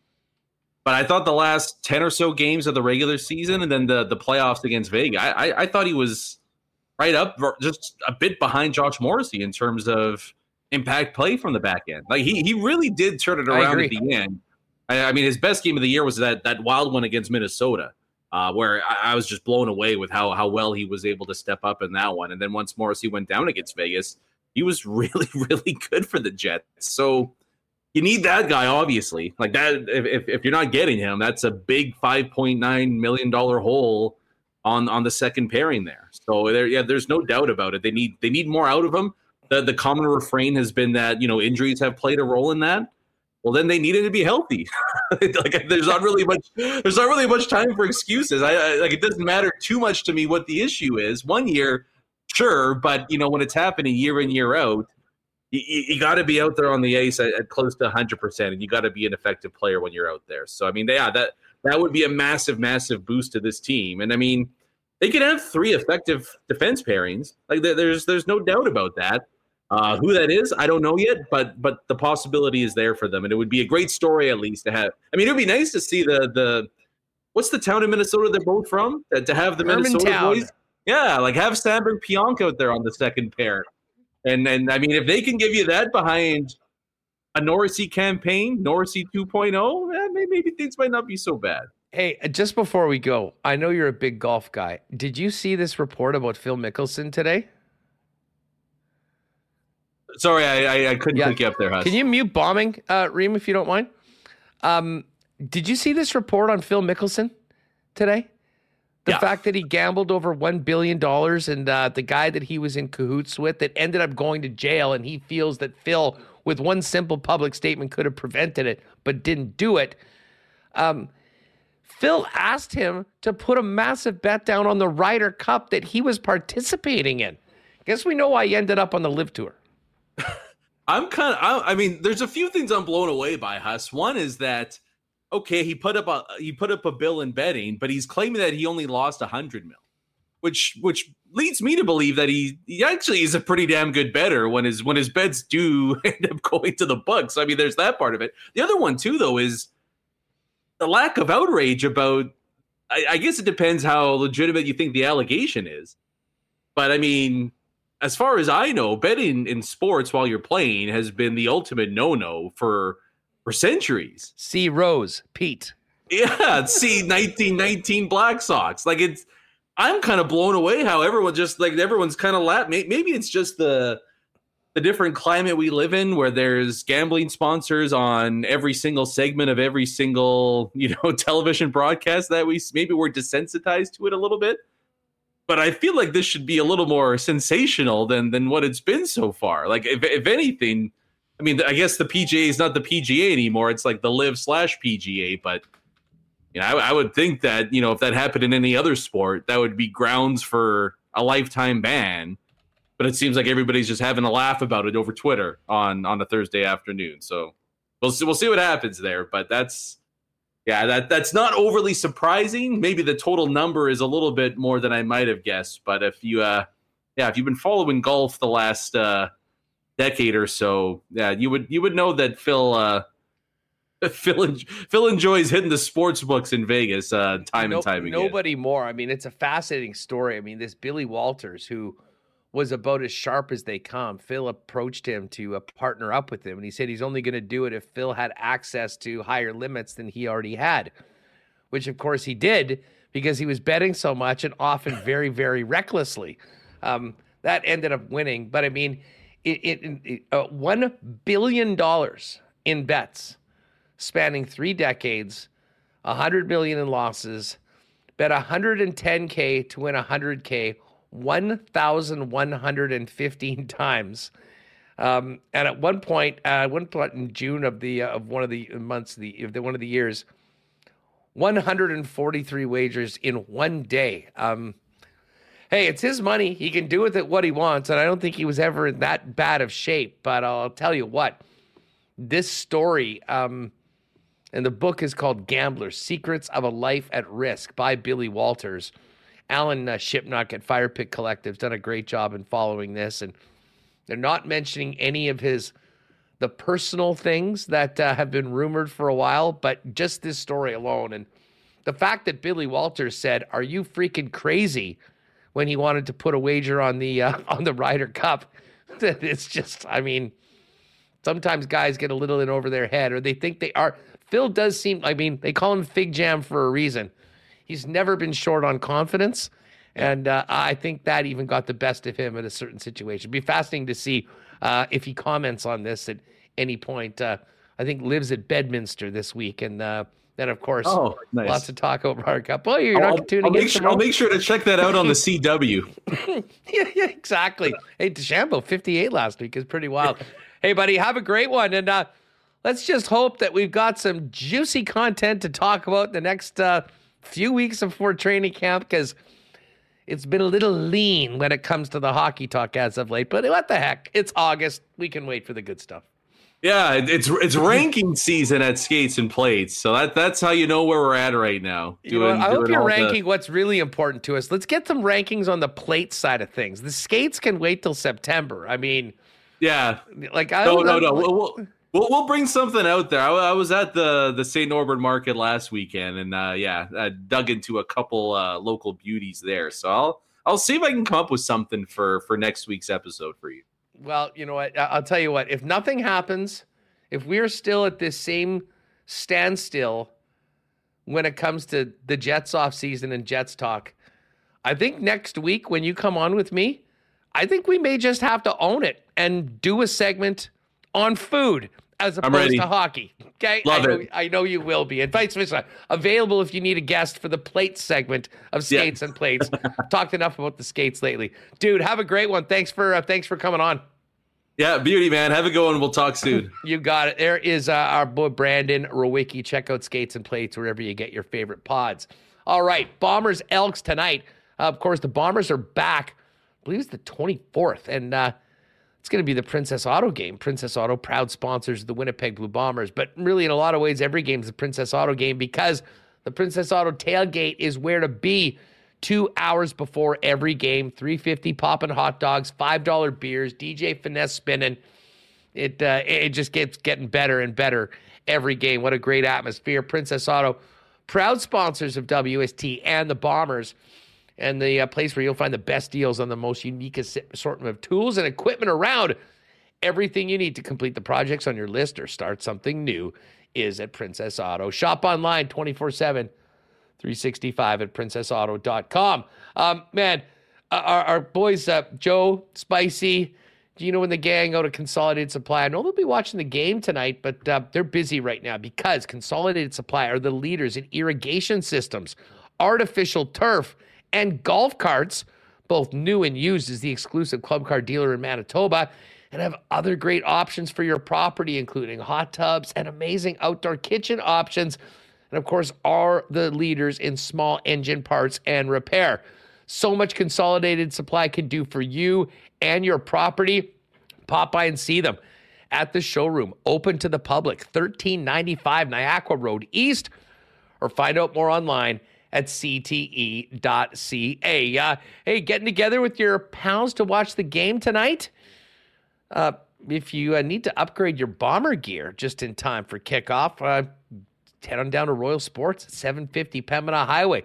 If you've never been in Royal Sports, You probably won't believe it the first time you go in. Used to be a car dealership, now is the biggest, best, and most packed sports store you'll find anywhere. But for local sports fans, tons of Blue Bomber gear, including a lot of exclusives that you won't find anywhere else. Thousands of pieces of Jets merchandise, NFL merch coming in by the day, Blue Jays, Major League Baseball, Raps NBA, World Soccer, and more. Of course, a massive hockey department. And all the great things to do in summer: soccer, baseball, football, volleyball, tennis equipment, disc golf, and a huge selection of bikes. Pop down and see them, 750 Pembina Highway, and follow them on Instagram at Royal Sports Pembina. And speaking of going out with the gang to watch the game tonight, you can pop by Royal Sports, grab some new blue to wear, and then head on down to your local Boston Pizza. The best place to get together with friends for the big game is always your local BP. Enjoy ice-cold schooners, world-famous BP wings, gourmet pizzas, and the latest from the Boston Pizza feature menu. Staying in tonight for the game?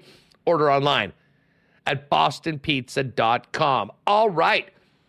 Let's welcome in the host of Blue Bomber Game Day and more from Bonfire Sports, Darren Bombing. DB, what's going on? I'm good, Huss. How are things? Things are well. I'm looking forward to this game tonight.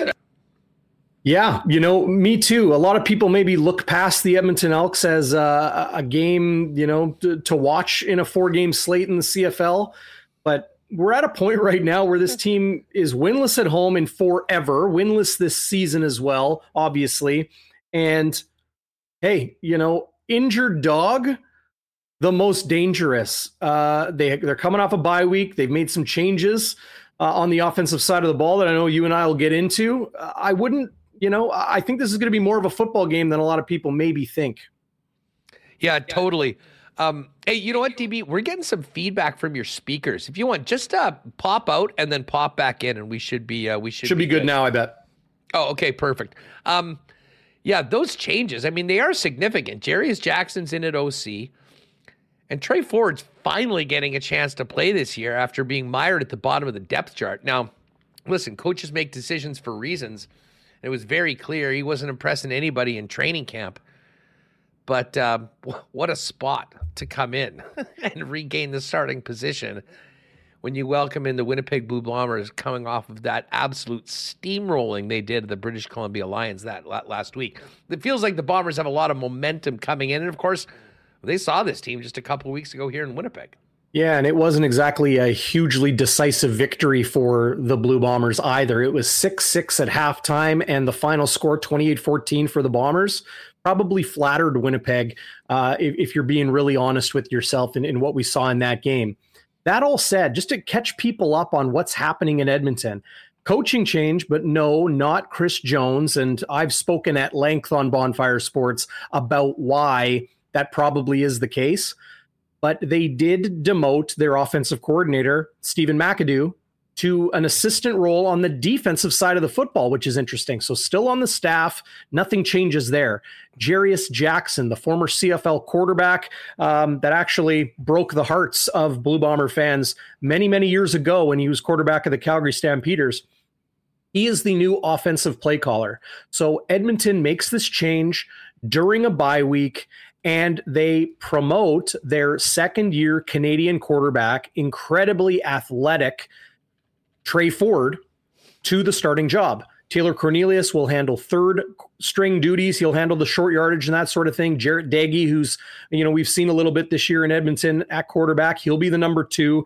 So Trey Ford comes in. That's a bit of a wrinkle, not a lot of film on him, and a new offensive play caller with Jarius Jackson pulling the trigger on what Edmonton will do when they're on the field with possession. So this might present it's a bit of an unknown. It's not even a bit of an unknown. It's a big unknown because less film on Trey Ford. This will be his third start. He's 1-2 in his career. And then a new play caller. Things could look very, very different for Edmonton. Yes, they're the most penalized team in the CFL. Yes, their offensive line has not been good, but they have been doing it with an incapable quarterback with Taylor Cornelius. So I expect tonight Edmonton to come out with some things that Winnipeg is not expecting. The Blue Bombers, of course, are healthy, getting Winston Rose back last week, getting Kyrie Wilson, maybe even more notably at weak side linebacker, getting him back last week. Winnipeg is clicking on all cylinders. They are healthy, 0 changes from the roster last week in that huge win over BC to this week in Edmonton. Bit of a short week for them. Edmonton coming off the bye, as I mentioned. I do think it will be a closer football game.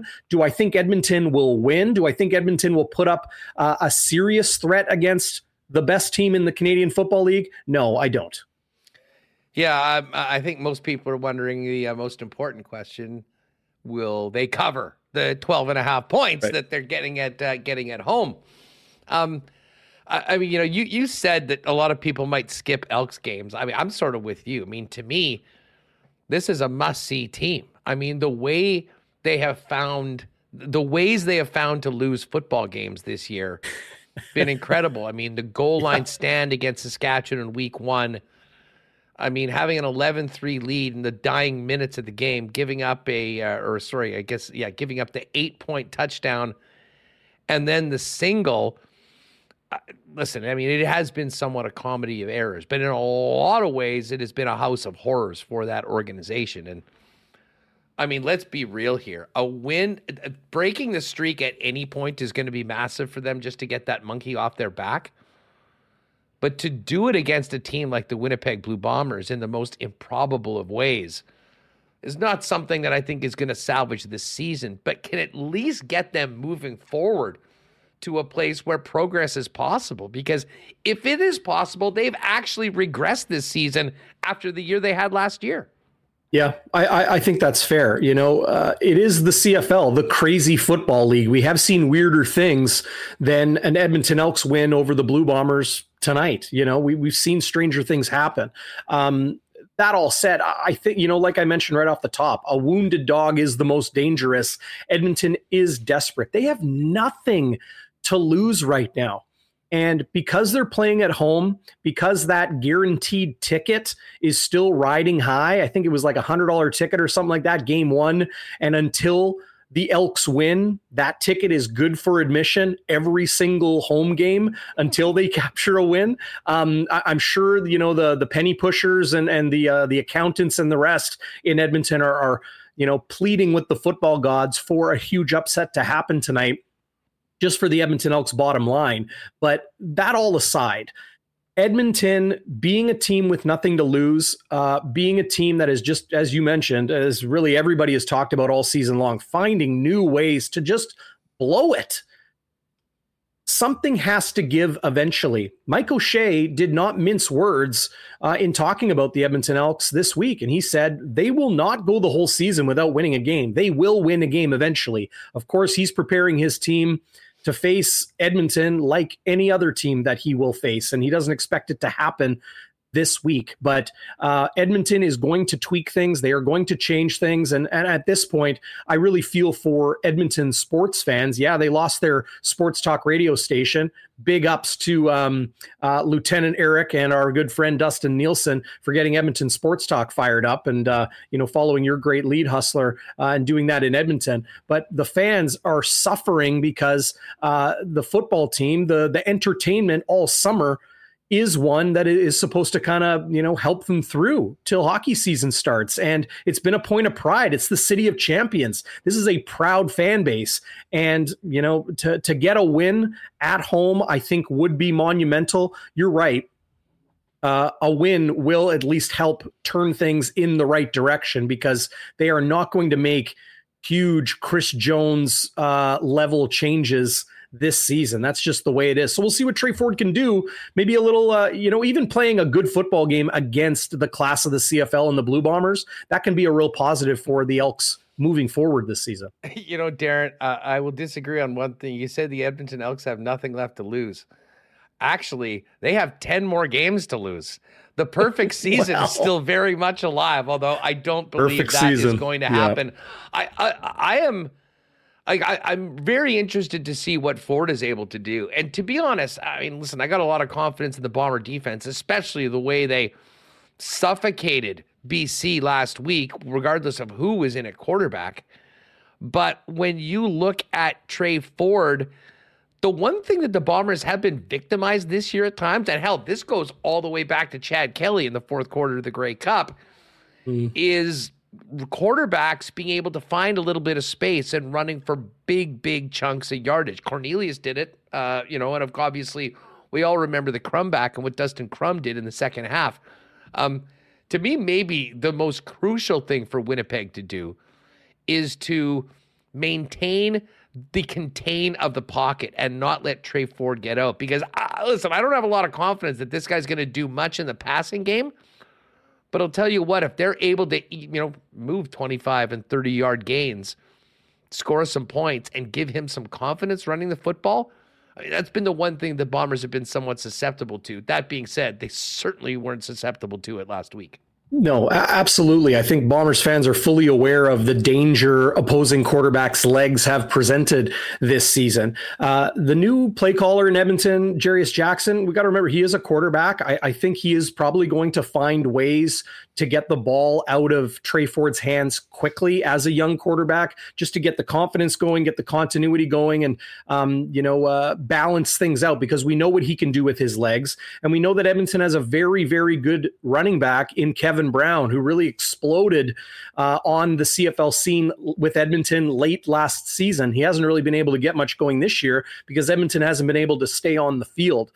Edmonton will be creative. They do have weapons in their receiving core, and notably Dylan Mitchell and Steven Dunbar. Getting Manny Arsenault back, a big physical veteran guy that might not be as explosive in the receiving game as he has been through the first decade of his career, but a great leader and somebody that's going to definitely be an impact in the blocking game and the run game as well. Kieran Moore, another free agent they signed from the Saskatchewan Roughriders, also a very talented, explosive receiver that they can get the ball into the hands of and make some things happen. But when you look at Trey Ford and the athleticism and the things that he's able to do, he is a smaller quarterback. He's about as completely opposite of a running quarterback than Taylor Cornelius is. Cornelius is fast, but big and strong. Trey Ford, much more, fleet of foot and quick than a power guy, smaller body for sure. So, the layman fan might say, well, they got to put a spy on the quarterback to ensure that, he doesn't take off and beat the Blue Bombers for big, long runs. I think a bigger strategy that Richie Hall's defense will employ is just bringing lots of pressure often and early, because if you can get a young quarterback off of his game, then everything else will fall into place. And if I haven't said it enough, I will say it again right here on Winnipeg Sports Talk, Hustler. When you look at the best players in the CFL today and those who would be in the running for MOP at the end of the year, everybody will talk about Zach Collaros. Everybody will talk about Chad Kelly. They'll always lead with the quarterbacks. Mark my words. Willie Jefferson is the best player in the Canadian Football League today. I will die on that stance because he is more of an impact than any other player on the field. I know every play starts with the ball in the quarterback's hands, and seeing Zach Collaros throw for 300-plus yards 4 times this season has people thinking he will capture a third straight MOP. He very well may. But I'm going to do everything in my power to have people understand that Willie Jefferson is on that same level of impact on the football field in the CFL. And I think he deserves that accolade as much as anybody. Yeah, well, listen, I'm here for that take and here for the conversation. I mean, I still think that the nature of the quarterback position and how much the game relies on it will always have the deck sort of stacked in favor of the top quarterback. But from a defensive side of things, Willie has been an absolute game wrecker, although he's been wrecking a lot more of the game when his boy Jackson Jeffcoat's on the other side. And man, has he made an impact since being back in the lineup. And that could mean a long, long night for Trey Ford tonight at Commonwealth. Hey, just before we go, what are your thoughts on this Saskatchewan-Montreal game? I know Fajardo's been limited in practice. You got to think he's going to play against his old team.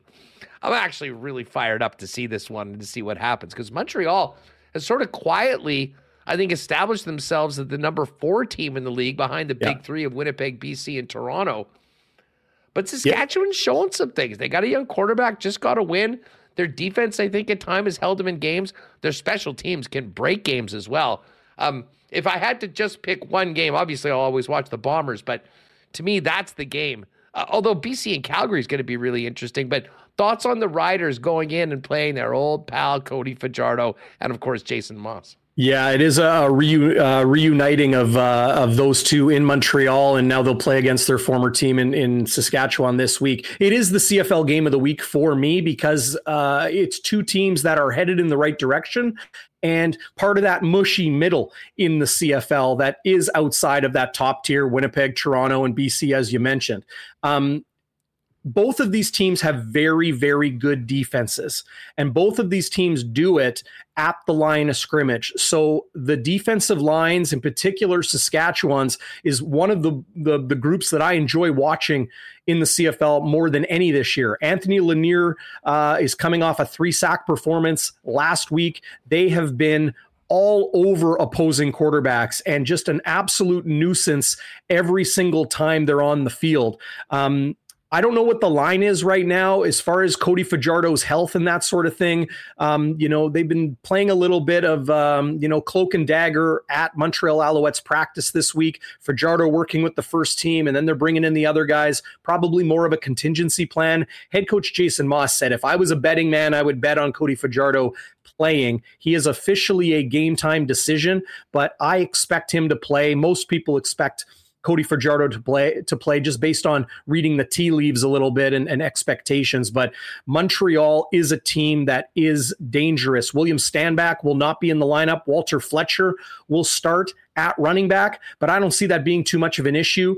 Cody Fajardo is doing enough. He is still mistake prone as he has been, but I think Jason Moss learned a lot of lessons as the offensive coordinator for Cody Fajardo while in Saskatchewan. I think he has figured those things out and puts Cody Fajardo in situations where he can find success. But this game is led by the defenses, both D-lines, hellacious, absolute menaces to opposing quarterbacks and opposing offensive lines. I can't wait for that game. It's going to be a real tight one. Yeah, well, bring it on tonight. DB, I guess pretty much right after kick, after the final gun, you and the Schnitz will be firing it up on the channel? Yes, of course. Schnitzy's out at the lake, but we got a good internet connection. Game day after dark, as we always do. Pretty much immediately after the game, we'll go live with our post-game show. And for everybody out there that hasn't yet, check out the pregame. Chris Walby has his keys to the game. The insight from someone like him is really unmatched in the Canadian Football League, knows the Blue Bombers top to bottom, and him and I get into some really good debates about what we see on the field and the state of the Winnipeg Blue Bombers, where they are right now. It's really where you can get game ready ahead of Bombers and Elks tonight on Bonfire Sports. Yeah, hit that up after Winnipeg Sports Talk over at the Bonfire channel. DB, enjoy the game tonight, and we'll look forward to seeing what you guys have cooking after hopefully another big Bomber win. It should be a fun one. Have a great weekend, Huss. We'll talk soon. Appreciate it. There's DB. While we're talking about that, let's get to our why not question of the day for Not Autocorp over at Waverly and McGillivray. Listen, I know BA in chat, SK BA particularly, I think SJ is just sort of riding with him. Actually think the Elks are going to win this game. I think that if we just said, will the Bombers win, the why not question of the day would be 99% to the 1% of those guys. But I am interested. Do you think this game could be close? The Bombers have had, listen, Edmonton did cover 14.5 when they were here a little while ago. The number is 12.5. We'll get to the cool bet lines in a minute. But do the Bombers win by 13 or more? I'll let you know what I think on that a little bit later on, but let us know in the chat. Is this a Bomber cover tonight, or, might be sweating this out in the fourth quarter? You know what goes great with football? Cold beer. And the best cold beer around this city is Winnipeg's favorite local beer, Little Brown Jug. Get on down to the beautiful new patio, brewery, and tap room on William Avenue, where you can try all the seasonal beers, the icons like 1919 and the great new generic lager. And, of course, you can take home it all, especially right now with issues at liquor marts. If you want the good stuff, just go right to the source, Little Brown Jug on William Avenue. And of course, they do have delivery options around the city of Winnipeg at littlebrownjug.ca. Did get a call from Cal yesterday. I think Sports Trivia Night number 3 is in the works, probably coming up next month. We'll let you know more details on that in the coming days. Big shout out to our friends at Aikens Lake Wilderness Lodge. Man, I had a great time there last weekend. Got to count down another 51 or so till we get back out there next year, hopefully. But if you are looking or planning an amazing, whether it be a corporate event, a special trip with friends and family, you don't need to be a pro fisherman. Even amateurs like myself can catch big ones with the great service of the guides there. But find out more online, booking well into 2024 right now. Find out more about availability, options at aikenslake.com, or hit our pal Pitt up on Twitter at Aikens Lake. Let me see here. We mentioned the Gold Eyes going on, and we were hopefully going to have Andrew Collier with us today.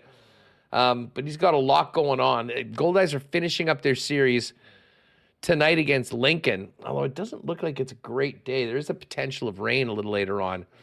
Fingers crossed, though, we don't have to deal with rain tomorrow, because it's the big night for welcoming and celebrating the career of Reggie Abercrombie, one of my all-time favorites, both on the field as well as to talk to.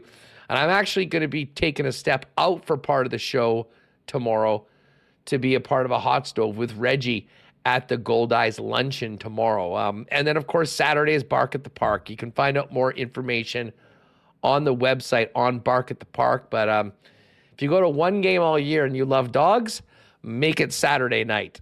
Tickets on sale now. Fireworks tomorrow. The full promo schedule available. But a big, big weekend for our friends at the Fish. Let's do a quick look at the leaderboard on the PGA Tour, because the FedEx Cup playoffs are underway. And, my guy Tom Kim with a nice start. 6 under par through 7. One shot up on Jordan Spieth, Nick Hardy, and Emiliano Grillo. And a couple Canadian flags in the top 5 as well. Mac Hughes and Adam Svensson both tied at 4 under, playing the 17th hole. Of course, the playoffs on right now. Adam Hadwin and Corey Connors also in the top 20. And Nick Taylor in there as well. Only 70 players here and 5 Canadians in this group. Really speaks to just what a great season Canadians have had on the tour. Of course, our golf reports are brought to you by our friends at Breezy Bend. The brand new 7th and 15th greens are open. Continued course improvements, and a great job to everyone that was involved in that out at Breezy. If you're thinking about a great long-term golfing home for you and your family next season, breezybend.ca. Give Corey Johnson a call over at the clubhouse and get on that waiting list for 2023. All right, let's get Remus back in here. Remo, what's your lean before we get to the cool bet lines on our why not question of the day? Bombers going to run away with this, or is this going to be, yes, the BA says, if the Bombers blow them out, I will be on holidays Friday. Where are you on that? Will BA be here saying, I told you so, or are we going to be talking about a game that, well, the Bomber do what everyone thinks, and certainly the bookmakers say they should do, and that's win by a significant margin? Yeah, I got to roll with the Bombers here. Look, they're rolling. They had a great game. I think Edmonton, maybe the quarterback change helps, but you have to pick the Bombers and their defense. No lineup changes. Kenny Lawler's back. They won before against Edmonton. Sorry, Edmonton. I think the losing streak goes to 22 straight games at home tonight. So I'm going with the Bombers. I thought we looked at the spread earlier in the week, Huss. I thought it was a bit low. Maybe they're giving Edmonton a couple more points. Hasn't moved. Yeah, 12. It's still 12.5. So, I would take that. Oh yeah, I'm going to be throwing in the Bombers. The Bombers are 12.5 point favorites. Alouettes 5.5 point favorites for tomorrow's game against the Riders. BC 6 point favorites over Calgary, and the Toronto game still off the board, awaiting the status of Swag Kelly. He's in. I saw. For some reason, they're still not putting it up, which is interesting. I mean, in the Montreal game's up there. I guess maybe people don't believe that Cody might not play. Oh, sorry. Coach Dinwiddie said today he's trending upward, believes he will be starting Sunday against Ottawa. That's what I saw. Think and there's then a good chance, Dave especially Naylor considering says, they lost last week. Dave Naylor also says indications are he's going to start. Excellent. Well, it would be nice to get that line back up on the board. But we did do the lock shop earlier today, and I got two things for you. We've got a partner parlay. Usually we do that for the Friday, Saturday, Sunday games, but, well, we didn't know what was up with Toronto. We knew some people would want to get on the Bombers, so we've got one for you today, starting with tonight's game. And we did hit it last week again at just about 7-1. We've hit two of the last 3 weeks. And here's what we got for you today. Bombers minus 12.5. Riders plus 5.5 in Montreal. And we were going back and forth. I personally was on the Stamps. Dusty was on the Lions minus 5.5, although he gave me the benefit of the doubt last week and we won. So I'm returning the favor to him. BC with VA back. Plus 660 for the Lock Shop Partner Parlay. Right now, got to get in on it before kickoff tonight of the Bomber game. But a nice little boost, and hopefully we can make it 3 of the last 4 weeks. If you just want to focus on tonight's game, the guys asked me if I wanted to put together a little WST parlay for a Bomber special for tonight's game, and I did exactly that. I'm feeling Kenny Lawler. I'm throwing Kenny Lawler over 74.5 as my play of the day on the Coolbet socials. So we're going to lock in Kenny Lawler at 75 plus yards receiving. The over-under on Zach Collaros receptions is 19.5. We're going to take the over on that, and we're going to take 0 interceptions for Zach Collaros. We're going to pair that with Bombers minus 12.5. So a clean game from Zach, a big game from Kenny Lawler, a Bomber cover, plus 550 right now, WST exclusives. And by the way, if you do want just something else maybe to throw a sprinkle on, I love the Japanese tonight in the Women's World Cup going up against Sweden. It was actually plus 125 yesterday. It's plus 130 right now. I do have a future on Japan to win the entire thing. And I think there's value on the Netherlands as well. Either Netherlands or a draw. Spain did not look good earlier in the tournament, and they got boat raced by the Japanese. Netherlands tied the United States. They were right there. So I think Spain is overvalued. Love Japan, though. That is the play. What do you think about Kenny Lawler tonight? Are you with me riding the over? I think he's just going to have some monster games. I'm going to have to get back in the DK. I've forgot the last few times. Where are we at for that this week? Yeah, we do have, if you want to play CFL Fantasy, my personal favorite game is on DraftKings. Send us your username or just direct message us for the link to our private league. I haven't had too much luck the last couple of weeks, but Kenny Lawler has had really low price on there, I guess because he came back from suspension, and I think he was like 6,500, and last week he was like 7,000. Now they bumped him up to 10K. So Kenny Lawler a bit more expensive, and as you would expect, some of the Bombers got pretty high salaries this week with them being such big favorites against Edmonton. I know Oliveira is probably going to be popular. Zach Collaros, popular pick this week with a lot of uncertainty around a lot of the other QBs, just like is Fajardo banged up, Chad Kelly banged up, Vernon Adams, I think he's coming back from injury too. But Collaros seems like a very solid option relative to the rest of the QBs. Kenny Lawler is popular. And some people like to play Waltarski. He hasn't scored in a couple games, but it was a early, red zone target, solid one for Zach Collaros. So curious where the points are going to come from the Bombers tonight. We're expecting a lot of them. Yeah, well, looking forward to it. I guess 8 o'clock start tonight. And working on a bit of a watch party for the game next Friday. So stay tuned to Winnipeg Sports Talk on that. I think we might be heading over to Hooters for a bit of a extravaganza, but we'll tell you a little bit more about that tomorrow when we break down tonight's game with the Elks and the Winnipeg Football Club. Big show tomorrow. Ken Wiebe returns.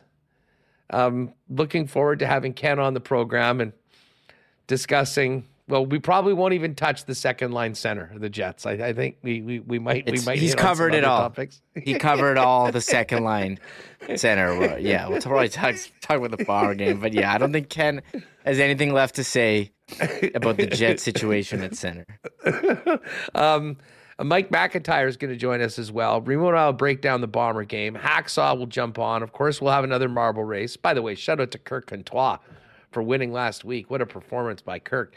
Of course, in the meantime, enjoy this game tonight. Bombers minus 12.5. You know where I'm on. Kenny Lawler as well. Big game for Kenny. We will talk about it all tomorrow wherever you're watching the game tonight. I would suggest your local Boston Pizza. Enjoy it and make sure to join us to kick off a weekend and have a little fun on the marble track tomorrow on a Friday edition of WST. Enjoy the game, everyone. Oh my God! Oh! Shut it down! Let's go home! Thanks for tuning in to Winnipeg Sports Talk Daily. Make sure to subscribe on YouTube and your favorite podcast feed at winnipegsportstalk.com.